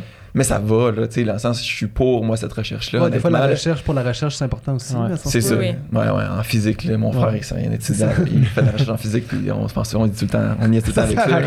Ça sert à quoi? La nutrition, c'est une science qui est très jeune. Puis moi, j'enseigne à l'Université de Montréal, puis je dis des choses dans mon cours de nutrition sportive qu'il y a 10 ans, moi, j'ai pas appris comme ça. C'est ça. Ça évolue énormément. Fait qu'il y a dans 10 ans, on dira probablement peut-être d'autres choses. Ce podcast-là va être wrong. Ça, précisément, ce que tu viens de dire là, c'est aussi un argument des gens qui ont, justement, mettons, des pros de la keto, là, qui disent mais c'est parce que là, les études sortent sur la keto. Parce que là, il y a la nouvelle recherche. C'est les nouvelles recherches. Là, on est rendu à savoir ça. Fait que c'est comme de dire oui, la science évolue constamment parce que c'est ça la science, mais après ça, beaucoup de monde qui utilise ça comme un argument pour dire hey, la nouvelle science dit ça. Là, mais on peut juste se fier à la science qu'on a. Ben, c'est ça, on l'a pas encore, fait qu'on peut pas se fier sur elle. Puis c'est toujours ça que les chercheurs vont répéter dans les papiers ou que les gens vont délirer un peu sur des trucs ou qu'il y a très peu d'études ou très peu de N, justement, très peu de personnes qui ont, dans cette étude-là, qui ont pu démontrer ces effets-là. Ben, ils vont comme tout le temps ramener ou faire un commentaire du genre on peut juste se fier sur la science qu'on a en ce moment, puis on l'a pas, fait qu'on se fie pas dessus. Tu sais, les effets à long terme d'une diète quelconque carnivore, ben ça, faut que j'attende 10 ans de faire cette diète-là pour savoir. C'est tellement jeune qu'on l'a pas, ces données-là. Il y a plein de trucs de même en recherche en général que ça fait pas assez longtemps.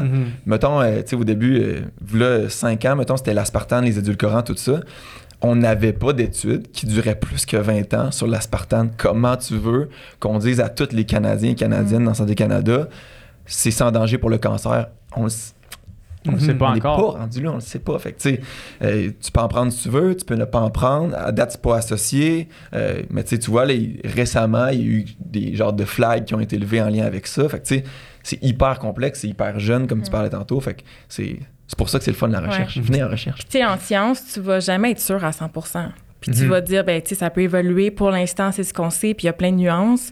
Versus des gens sur TikTok, ils vont dire, c'est ça la vérité, puis c'est tout. Puis il n'y en a pas de nuance, puis il n'y a pas d'aspect de, mais ça peut évoluer, puis peut-être qu'on ne le sait pas encore. Puis c'est ça la différence entre quelqu'un qui est plus scientifique, qui va lire plein de papiers, qui vont pouvoir voir c'est quoi les biais d'une étude, puis pourquoi est-ce qu'on ne peut pas s'y fier à 100%, versus d'autres qui sont, non, c'est ça, c'est catégorique, tout le monde devrait faire ça, puis point. T'sais. Si quelqu'un dit ça de base, là, c'est un red flag. C'est un énorme red flag. Oui, tout à fait. S'il y a la vérité ultime, souvent, c'est pas ça. C'est faux.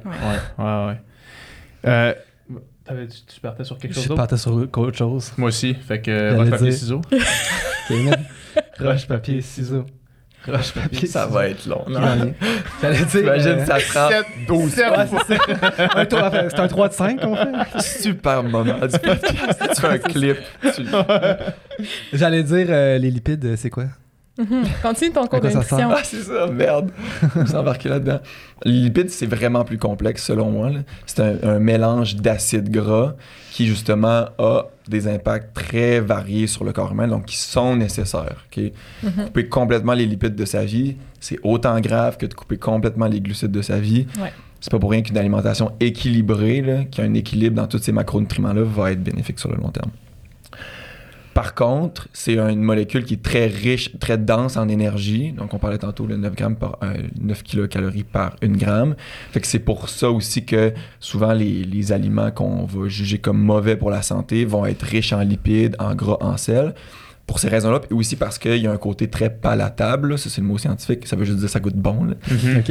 Il y a un côté très... Vous direz ça au Scrabble. Il y a un côté très palatable aux lipides, au sel, au sucre, ces choses-là. Ouais. Mais tu sais, il y a un aspect survie à ça aussi. Je comptais dans ma tête. Tu sais, notre corps, il sait pas pour rien qu'il aime le sucre puis le gras. C'est parce que ça nous fait survivre. Ouais. Tu sais, c'est pas... si je suis dans une famine, j'ai pas envie de manger du céleri. Là. J'ai envie de manger... Même gustativement, les récepteurs buccaux, il y a une vraiment grosse littérature là-dessus que je suis zéro l'expert, fait que je peux pas en parler, mais reste que c'est extrêmement complexe. On absorbe même des nutriments par la bouche, tu sais. Le classique prendre le mouthwash. Le mouthwash de glucides avant un effort. Ouais. Quasiment personne fait ça. Ben, moi, je le fais, mettons, mais personne fait ça, alors que ça aussi, c'est très baqué, mais c'est pas sexy de se garder dans son shaker, en tout cas, ton CrossFit, là, se garder dans le fond de son shaker une gorgée pour que sur le bord du floor de compétition, tu fasses comme... Crache à terre. Puis tu pars, tu sais, alors que tu craches?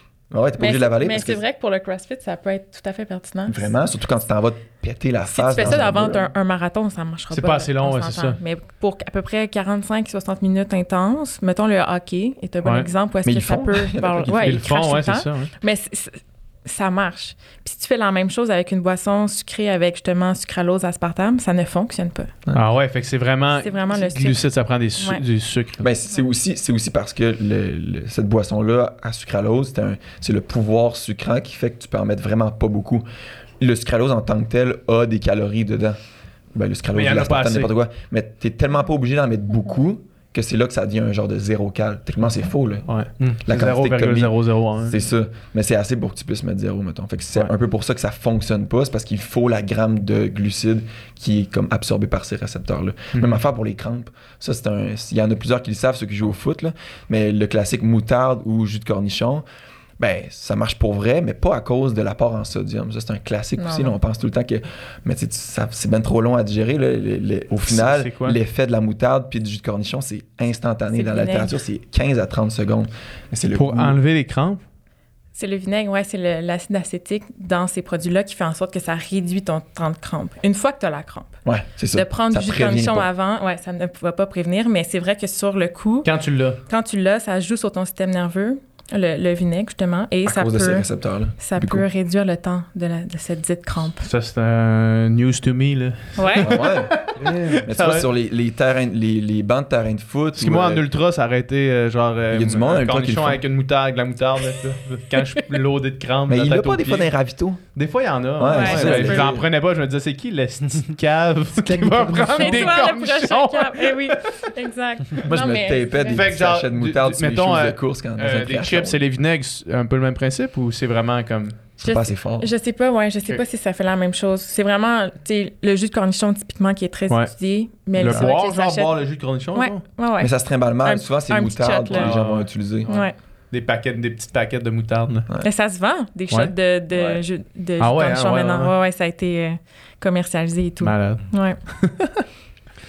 On a parlé rapidement justement de ces sucralose aspartame. Là. Moi, c'est sûr, vous savez c'est quoi. Là. Je me suis fait targeter sur Instagram par genre Magic Spoon. Ouais, les céréales. C'est genre des céréales protéinées, puis là, sans sucre, mais qui goûtent les Fruit Loops ou qui goûtent toutes les céréales de notre enfance. Là.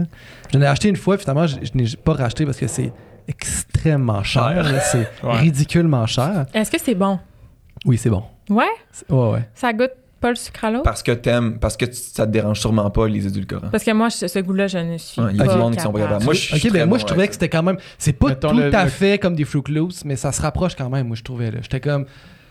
Tu sais, s'il y a ça sans, justement... Puis là, peut-être que finalement... Peut-être que j'évitais un sucre que j'avais pas besoin d'éviter aussi, là, peut-être. Mais c'est ça l'affaire. Ces produits-là, sans sucre, ça maintient l'idée que le sucre, c'est mal. Ouais, c'est ça. Puis c'est même rendu dans les boissons pour sportifs. Tu sais, des boissons pour sportifs, le Gatorade Zero, le G2, BioSteel, qui a pas de glucides. Mais moi, je prends tout le temps les zéros. Ils disent pourquoi c'est pas des édulcorants que vous utilisez à place de sucralose dans une boisson qui a 25 grammes de glucides. Le but, c'est de prendre des glucides dans ton drink. C'est comme tu me niaises-tu que tu me demandes des boissons sans sucrant naturel. Avec sucrant naturel, c'est comme ça montre à quel point les gens comprennent pas l'utilité des glucides, comprennent pas que c'est utile.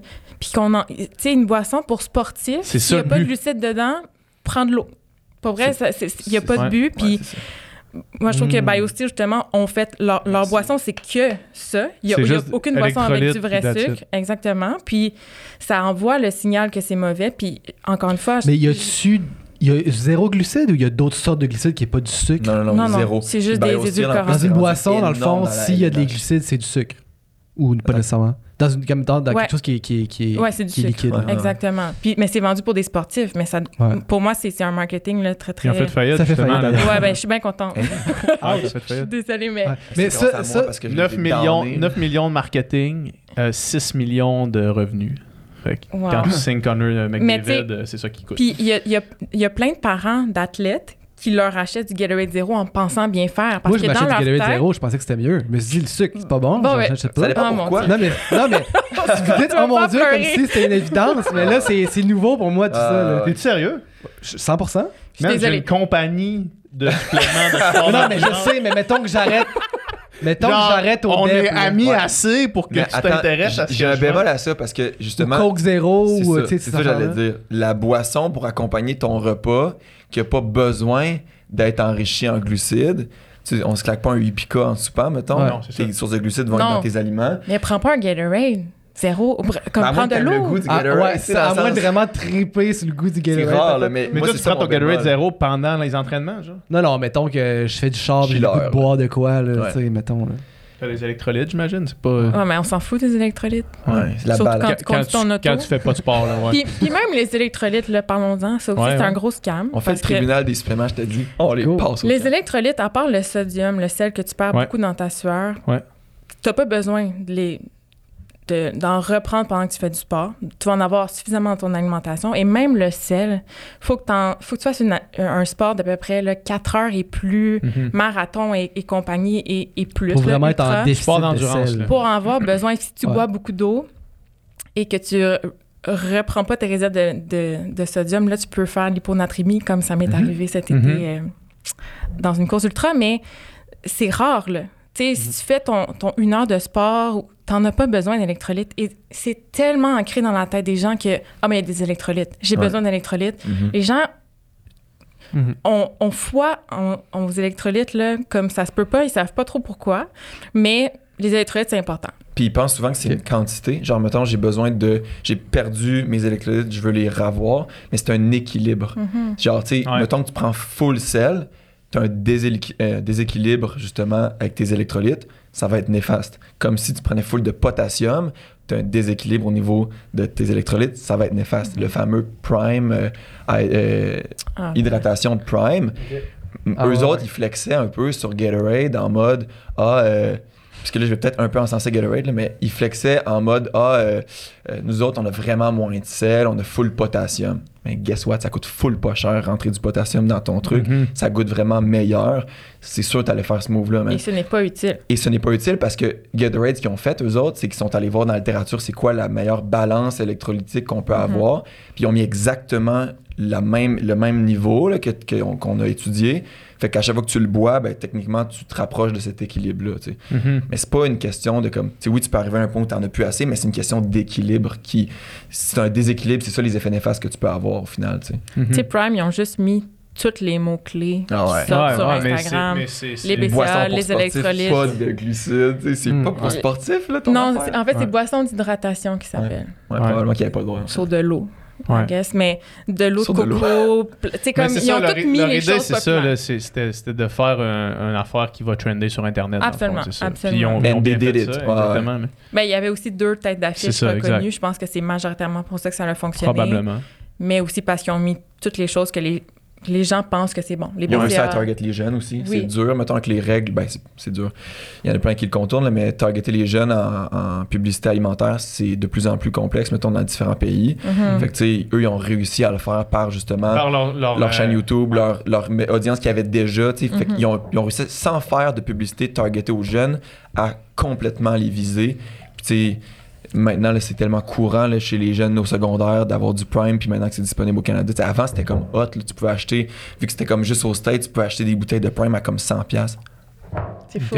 Ouais, gênant, mais parce que qui est sur les réseaux sociaux, c'est les jeunes. Ouais, exact. Donc, si tu fais beaucoup de marketing là, ben c'est pas Ginette de 60 ans qui va l'acheter. Là. Ça avait vraiment changé mon monde. Pas vrai? Mais moi, j'avais vraiment enregistré à un moment donné que comme sucre, c'était pas bon, surtout dans des boissons, parce que comme tu l'absorbes vraiment vite, puis là, genre... Fait que moi, tu sais, si je peux avoir moins... Moi, quand je check une étiquette, je check le sucre, puis genre, j'essaie d'en avoir le moins possible tout le temps. Là. C'est vrai dans certains moments. C'est vrai que si tu bois beaucoup de sucre concentré, quand tu prends un verre de jus, c'est pas la même chose que prendre un fruit parce qu'il n'y a pas les fibres, ton corps l'intègre pas de la même façon. Au niveau de la gestion de la faim, beaucoup aussi. Là. Mais chez un sportif, quand tu prends une boisson pour sportif comme un Gatorade, là, ou Upica, t'en veux du sucre, c'est ça le but. Tu veux, ouais, donc, tout ce marketing-là des Gatorade Zero, ça va juste avec... Ça suit la tendance des gens qui pensent... Tu pensais que j'étais full of shit dans ce fond. Non, mais c'est pas ça. Moi, je comprends exactement ce que tu veux dire. Parce qu'en plus, mettons, justement, quand je parlais tantôt, il n'y a pas de bons et de mauvais aliments. C'est comme des différentes utilités. Là. Ouais. Ben, c'est vrai que c'est pas utile un Gatorade sur ton bateau au lac Saint-Joseph. Ouais. C'est un classique d'un glaciaire, mettons, d'avoir des Gatorade pour comme juste chiller puis boire quelque chose de sucré. De boire des boissons sucrées, en général... au quotidien, c'est pas associé à la santé. Mais ça veut pas dire que cet aliment-là est le démon, il sert à quelque chose. Il sert juste pas à accompagner tes repas, mettons. Il sert pas à remplacer tes sources de glucides de tes féculents dans chacun de tes dîners, soupers. Fait que t'avais pas complètement tort, tu sais, c'est juste que t'es tombé un peu dans la pente fatale de les glucides c'est démon ou les sucres c'est démon. Ouais. Les Américains ont complètement vendu ça, puis on est vraiment proche, fait que c'est très correct que ça nous a affecté, mais la quantité d'argent qui est faite sur la démonisation du sucre aux States, c'est légendaire. Mais n'empêche que si j'en consomme beaucoup puis que je suis pas actif puis que je le dépense pas, c'est pas great. T'en as pas besoin, exact. Puis tu sais, ça vient un peu du fait de avec l'alimentation ultra transformée, beaucoup de sucre, beaucoup de sel, beaucoup de gras. C'est vrai qu'il faut idéalement réduire ces aliments ultra transformés-là, mais là, on a comme tout mis ça dans le même bateau, le sucre, c'est mal, puis tout ça. Mais si tu es un sportif puis que tu as des besoins en glucides plus élevés, bien, ça se peut que de prendre un verre de jus avec ton repas, ça soit très, très correct parce que tu veux pas la fibre. Tu as de la misère à prendre toutes les glucides dans ton riz, tu veux pas en manger 4 tasses ou peu importe. T'sais. Donc, c'est de voir un peu les choses pas noir ou blanc, encore une fois, mais c'est vrai que le sucre, on n'est pas en train de dire que tout le monde devrait boire du jus puis du Gatorade sucré tout le temps. C'est vraiment spécifique à tes besoins en glucides puis il y a des moments autour de l'entraînement qui ça peut être bénéfique. Mais c'est ça, mais comme tu disais, quelqu'un, mettons, qui aime vraiment le Coke parce qu'il aime le goût du Coke puis qu'il a son habitude de boire son Coke, techniquement, peut-être pourrait être une bonne option pour lui de prendre du Coke zéro. Ce que nous, on n'aime pas de ça, en tout cas, je veux dire moi parce que là, je t'inclus. Encore là, j'arrive toujours à mon cheval de bataille, c'est le pattern alimentaire que tu développes. Boire, avoir une boisson sucrée qui accompagne chacun de tes repas. On connaît quelqu'un qui buvait du Coke Diet beaucoup. Qui accompagne chacun de tes repas. Ça l'influence. C'est vous autres? Non. Ça l'influence les choix alimentaires que tu vas faire. Fait que qu'il soit réellement sucré ou faussement sucré, accompagner chacun de tes repas, ou avoir juste l'habitude créée de tout le temps boire une boisson sucrée. Les gens qui boivent du sucre, ils le savent. C'est une habitude, là, tu veux l'avoir, puis c'est très important, puis l'eau goûte plus nécessairement bon. C'est ce pattern-là alimentaire que tu développes, c'est ça qui est dangereux au final. Fait que ce soit vrai sucre, faux sucre, ben c'est vrai que des fois, ça peut être intéressant que ton Coke soit zéro au lieu d'un Coke régulier, à part, mettons, en période que c'est pour du sport. Alors que un des problèmes avec ça, un des problèmes avec ça, c'est que même si ton Coke, il n'y a pas de sucre dedans, c'est bien, mais ça maintient ton envie de sucré puis ton goût de sucré dans ton cerveau. Puis ton cerveau, lui, pense qu'il l'a eu, mais il l'a pas eu, en fait. Fait que tu recherches encore un peu plus ce goût de sucré-là ailleurs dans ta journée. Moi, je pense que j'aimerais mieux un Coke moitié moins de sucre. Ou 75% moins de sucre pour t'habituer graduellement à prendre ça moins sucré. Que le goût du sucre soit moins recherché tout le temps. Exact. Qu'un faux sucre, que c'est autant sucré puis ça te maintient toujours d'avoir besoin de c'est moins bon pour le marketing, par exemple. Mais évidemment. Coke, 50% de sucre. Évidemment, le goût est tellement important pour ces compagnies-là. Là, ça n'a même pas de sens que, même entre différents pays, c'est pas la même quantité d'édulcorants qu'ils vont mettre. C'est vraiment, là, c'est hyper recherché. Puis les amateurs de Pepsi, c'est sûr moi, j'ai fait mon stage en chirurgie bariatrique, fait que des gens avec des habitudes alimentaires très variées, mettons. Puis du 24 canettes par jour, j'en ai vu de façon extrêmement régulière. Puis là, tu te dis 24, c'est pas possible. À l'heure, c'est compliqué, même juste en liquide.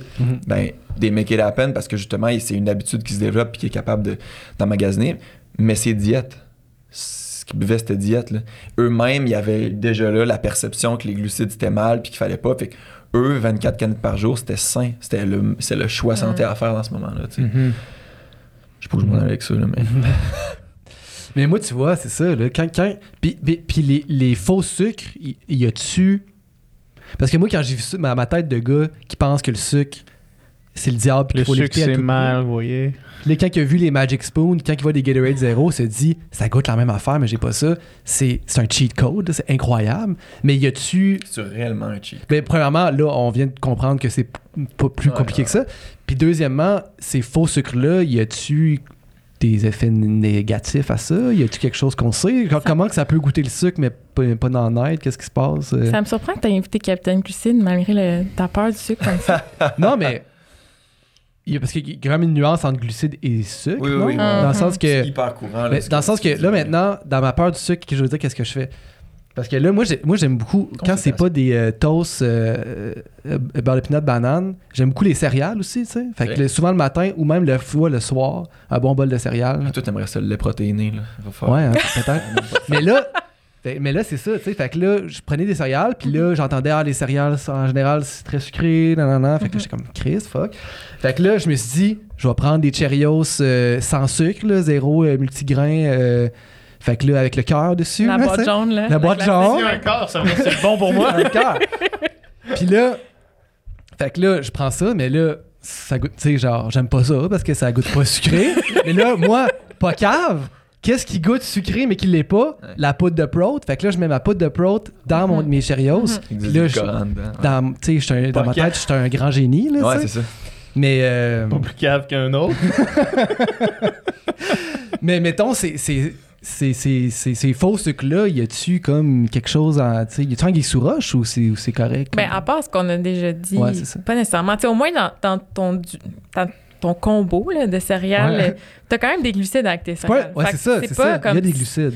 Tu sais, ça reste un repas quand même, complet, je dirais, équilibré, où est-ce qu'il y a des protéines, des glucides, ma recette incroyable. C'est juste de couper. Je vais juste manger ça. Couper un peu de banane dedans. Là. Ouais, un peu plus de vitamines, minéraux, ça serait génial. Si je me trompe pas, toi, man... Moi, je suis pas non, mais t'as peur des science. sucres. Corrige-moi si je me trompe, parce que j'ai ce souvenir-là qui est dans ma tête, puis qu'on dirait qu'il y a un espace. Je sais pas pourquoi je me rappelle de ça. Vas-y. Mais mon souvenir, c'était que quand tu sortais avec Liana, oh boy. Vous avez écouté un documentaire qui parlait de ce que le sucre fait dans votre corps. Ah ouais, puis je me rappelle que vous étiez arrivé à amener dans une soirée, mettons, là, puis là, c'était comme... On parlait de ça? Là, vous aviez écouté ça, puis là, le sucre, ce qu'il fait dans ton corps, ça vient genre brûler ton en dedans. Est-ce que ça se peut ou c'est complètement honnêtement, dans le champ? T'as genre une meilleure mémoire de mes souvenirs que moi-même. Fait que je vais dire oui. Fait que sûrement que c'est arrivé, ça. Parce que je pense à partir de là, je me rappelle clairement que vous étiez arrivé après avoir écouté un documentaire puis que c'était comme là le sucre ça vient brûler ton intérieur. OK. Ouais, mais ça les comment t'appelles ça? Documentaires très sensationnalistes comme ça, ça fait beaucoup de tort puis ça dès qu'il y en a un qui sort sur Netflix, on entend parler dans notre bureau. C'est quoi celui qui est sorti il y a quelques années là, tout le monde en parlait. Game Changer, tu sais. Puis ça, j'ai écouté ça, puis il y avait tellement de choses qui étaient biaisées, où est-ce qu'il regardait seulement un petit angle avec aucune autre perspective. Puis quand t'es pas dans le milieu, t'as le goût d'y croire. C'est tellement intense, tellement gros que t'es comme, ben évidemment qu'ils ont raison. Puis si ils faisaient la même chose sur les trous noirs, mais je serais comme, ben oui, ils ont raison. J'ai aucune idée si c'est vrai ou pas. Fait que je me mets à la place de ces gens-là, puis évidemment que ça vient choquer leurs idées, puis ça... Puis même pour des nutritionnistes qui ont fait le bac, qui n'ont pas eu de contact avec la recherche, on sort pas du bac full calé, justement, en littérature scientifique. Ben, ils utilisent des patterns, des chemins de pensée pour, justement, même ces professionnels-là, ou ces... je vise les nutritionnistes, mais c'est plus, mettons, les médecins, là, pour les viser puis faire comme, regarde, toi, t'es wise, tu sais, c'est quoi les mots que je vais dire? C'est ça que ça fait. Là, tu fais comme, ah ben oui, ok, c'est logique le chemin qu'ils viennent prendre. Mais tu sais, vu que t'as pas nécessairement de background en recherche, tu comprends pas que ce qu'ils viennent faire, c'était wrong, puis que ce qu'il a cité, c'était tout croche, puis qu'il a beau avoir dit un long nom de journal, ce journal-là a pas de révision par les pairs. Tu sais, plein d'affaires de même que tu fais comme, ouais, ok. Ouais. Puis évidemment, tout ce qui est sensationnel comme ça, puis tellement gros, ça devrait être un énorme red flag pour les gens parce que tout le temps. Je disais tantôt, la nutrition c'est gris, c'est nuancé, c'est plate. La réalité, c'est, tu sais, puis évidemment je ferais pas un documentaire Netflix avec ça, personne voudrait écouter ça. La nutrition, c'est nul. Mais comme parce que tu l'as dit tantôt, c'est pas sexy, puis moi je le dis souvent ça aussi, c'est pas sexy ce que je veux te dire, c'est équilibré, c'est pas noir ou blanc, mais c'est ça la réalité. Puis c'est quoi en fait équilibré? Tu sais, on l'a dit plusieurs fois aujourd'hui, tu sais, il faut manger équilibré, mais en réalité, c'est quoi? Parce que, tu sais, je comprends tout le discours de, tu sais, il faut pas démoniser un aliment, tous les aliments sont corrects, ça dépend juste de comme c'est quoi le big picture, mais il y a quand même, comme Régis, je me trompe, je pense, des gens qui s'alimentent mieux, puis des gens qui s'alimentent moins bien, mettons. Ouais. Tu sais, c'est quoi, en fait, bien manger puis pas bien manger, dans le fond? On va, moi, je vais te laisser répondre après, mais pour n'importe qui, c'est aussi vraiment pas sexy ce que je veux dire, mais le guide alimentaire canadien Les gens, ils ont passé beaucoup de temps à réfléchir à ça. Faut leur donner, là. Il y a beaucoup de chercheurs à la table, il y a beaucoup, tu sais, il y a le lobby, il y a plein d'affaires, mais le nouveau, là, qu'ils ont fait, là, il y a plein de monde de notre centre de recherche, fait que probablement que je suis méga biaisé de dire ça, mais presque c'est sharp, là. Ça inclut beaucoup de choses. Ils ont pris en compte même les comportements alimentaires. Ils ont vraiment ratissé large. Ils ont fait un peu un doigt d'honneur aussi à certains lobbies. Ça l'a fait de la merde. Tu sais, c'est comme... Ils sont allés all-in avec ce guide-là. Si tu veux pas écouter un podcast de 2 heures là-dessus, tu peux quand même vraiment te fier à ça, puis tu vas t'en tirer extrêmement bien. Cuisiner, les proportions de l'assiette, légumes, protéines, à fréquence régulière, source de glucides à chacun de tes repas, à chacune de tes collations, fruits, légumes, tu sais, poissons régulièrement pour aller chercher les oméga-3. Tu sais, ils prennent tout ça en compte. Protéines végétales. Oui, parce que c'est une super bonne question. C'est quoi équilibrer? Parce que c'est une réponse hyper complexe. Ça inclut, oui, la proportion de ce que tu as dans ton assiette, la variété de ce que tu manges, mais aussi l'écoute de tes signaux de faim de satiété, le plaisir de manger. Tu sais, c'est tellement large et vague. Puis c'est un des problèmes aussi de cette recommandation-là de manger équilibré, c'est que pour la plupart des gens, ça ne dit pas grand-chose. C'est flou, hein? Puis c'est dur à expliquer de façon précise, beaucoup plus que mange juste du gras. Fin. Fait que qu'est-ce que tu choisis? Ben, je prends ce qui est le plus facile à suivre, tu sais. Ou mange juste entre midi et 8 heures. Ça aussi, c'est facile à suivre. Mange ce que tu veux, mais dans ce cadre-là. Sauf que là, il n'y a plus de signaux de faim de satiété. Puis bon, bref, on pourra en parler de ça aussi, mais... Ouais, c'est complexe, malheureusement. Parlant du plaisir de manger, dans mon équipe de recherche pour la maîtrise, la chercheure qui est là en ce moment, une des filles qui est au doctorat, fait son doctorat sur le plaisir de manger. Puis au début, t'entends ça, puis t'es comme, ouais, tu sais, il doit y avoir quelques chercheurs dans le monde qui pensent à ça. Hey, man, il y a du monde qui font de la recherche poussée sur le plaisir alimentaire, là. Puis c'est compliqué. Il y a des sujets que en nutrition, tu arrives à un congrès, mettons les lipides en général, tu arrives à un congrès de lipides, t'es lost, là, même si t'es nutritionniste, là, c'est genre wow, de quoi qui parle l'oxydation de je sais pas quoi, puis là t'arrives sur une conférence sur le plaisir de manger, puis tu te dis ouais, je vais être là, moi aussi j'ai du plaisir en mangeant, puis là finalement t'es lost. Même chose. Ah ouais. Mais tu sais, puis c'est plate, mais le plaisir de manger, on l'a perdu un peu parce que justement, on essaie tellement de mentaliser la nutrition, quelle diète, perte de poids, faut que je mange ça, pas ça, qu'on oublie que le plaisir de manger, c'est aussi la base. Puis si je reviens au plaisir de manger, peut-être que justement, je vais moins avoir d'interdits, de culpabilité, puis de tout ce qui vient avec l'alimentation qui est négatif, malheureusement. C'est une source de stress pour beaucoup de gens, l'alimentation. Oui, et de plus en plus, je pense, avec les réseaux sociaux. Tu sais, quand on parlait tantôt, tu as dit, mes athlètes, eux, leur priorité numéro 1, c'est la performance. Moi, j'ai tout le temps un flag quand je vois ça chez un athlète, peu importe son niveau. J'ai vraiment pas autant d'expérience que toi, mais reste que j'ai, par exemple, j'ai eu un contact qui m'a permis d'avoir un gars qui joue dans la Ligue nationale en ce moment, de hockey. Puis, tu sais, il y a un flag qui s'est levé à ce niveau-là de comme, je suis prête à tout pour la performance, tu sais, qui est à, dis-moi de restreindre ce que tu veux, de couper ce que tu veux, de manger telle affaire, tel gramme, de compter quoi que ce soit, je vais engager quelqu'un, tu sais, prête à tout.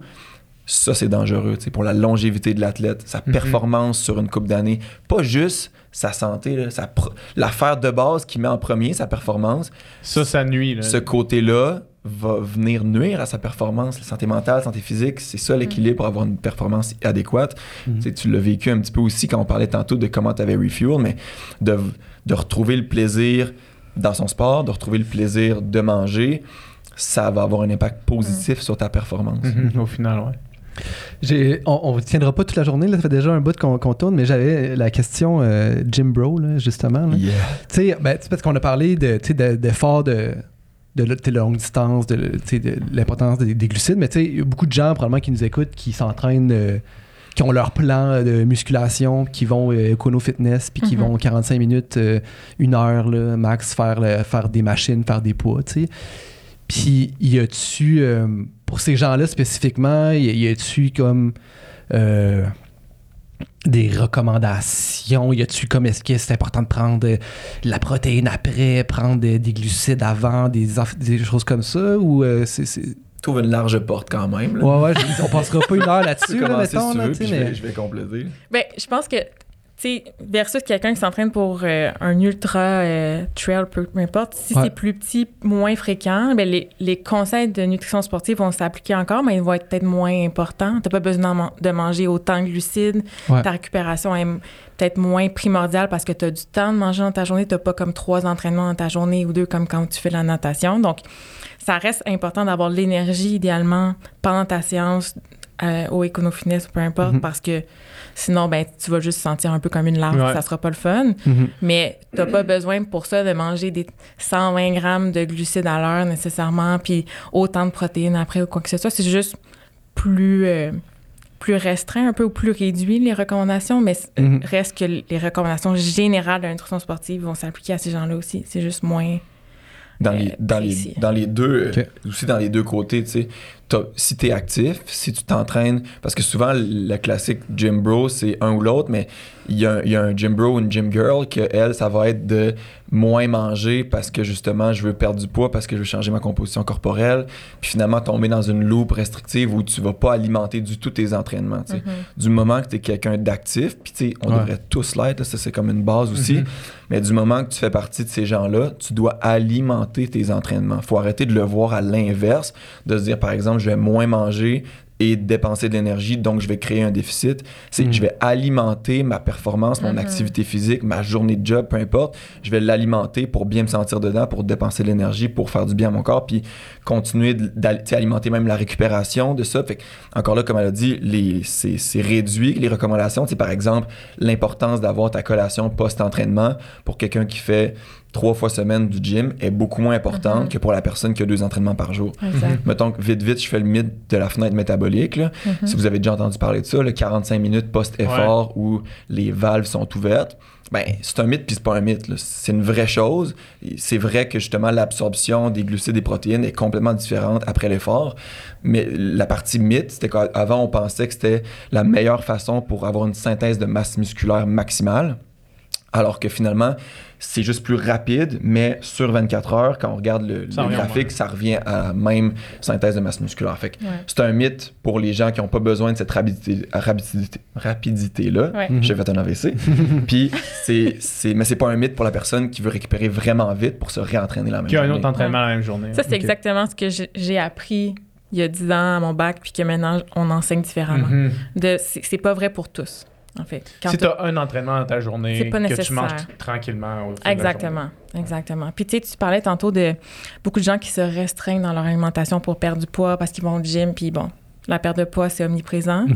Puis moi, je le vois énormément. Des gens qui coupent beaucoup trop, en fait. Puis qui coupent à un point où est-ce qu'ils mangent moins que leur métabolisme de base, qui est comme ce qu'on dépense dans une journée vraiment à rien faire. Tu es couché, tu regardes le plafond juste pour respirer, tu dépenses un certain nombre de calories qui est différent pour chaque personne.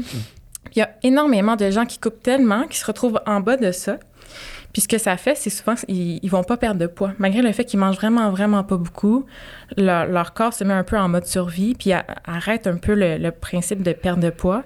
Puis il y en a plein à qui je fais manger plus, en fait, mais d'avoir quand même un déficit énergétique et tout d'un coup, la perte de poids fonctionne. Puis ils comprennent. C'est sûr que c'est paradoxal, puis c'est dur à comprendre de mange plus, tu vas peut-être perdre du poids. Puis là, ben, il faut que tu les convainques de ça parce qu'évidemment, ça fait aucun sens. Parce que ton métabolisme est plus actif et rapide. Parce que tu donnes même pas le minimum à ton corps. Fait que ton corps, il est comme, là, je suis en mode survie, ça va pas. Tu sais, le corps est pas fait pour perdre du poids. Le corps est fait pour survivre. Puis vivre. Fait que lui, il s'en fout de peser 110 livres si c'est ça qui est à la mode, tu sais. Il est comme, moi, je veux vivre. Fait qu'il va y avoir des processus qui vont faire en sorte que ça va ralentir ta perte de poids si t'as pas au moins le minimum. Puis j'en vois beaucoup, là, des gens qui ont tellement toujours coupé un peu plus pour perdre du poids parce que ça fonctionne pas assez, que là, finalement, ils se retrouvent à manger tellement pas beaucoup. Puis je sais même pas comment ils font pour passer à travers leur journée. Pour exister. Là. Exact. Puis tu t'habitues à ça un peu, puis tu vas pas nécessairement sentir que tu manques d'énergie jusqu'au jour où est-ce que là, tu vas en manger assez, puis tu vas le sentir. Puis c'est la même chose comme ta course, tu sais, où est-ce que le jour où est-ce que tu vas faire une surcharge en glycogène la veille, puis tu vas manger beaucoup de glucides pendant, wow, tu vas avoir l'impression de voler. Tout le reste du temps, tu faisais tes courses, puis t'es comme, ouais, je suis bon. Je suis correct, mais c'était pas ça, là. Puis c'est la même chose avec la natation. Vous auriez mangé des glucides plus, peut-être que vous auriez été nettement meilleur. Ben, c'est ça, ouais. Je Je pense que vous êtes entendu sur la majorité de ce sur quoi on a parlé aujourd'hui. Oui, c'est vraiment fun. Merci beaucoup, c'était vraiment, vraiment intéressant. C'est un plaisir, c'était super le fun. Ouais, vraiment. Merci. Maintenant, tu vas pas manger des glucides. Je vais commencer à manger du sucre. Enfin, yes. OK.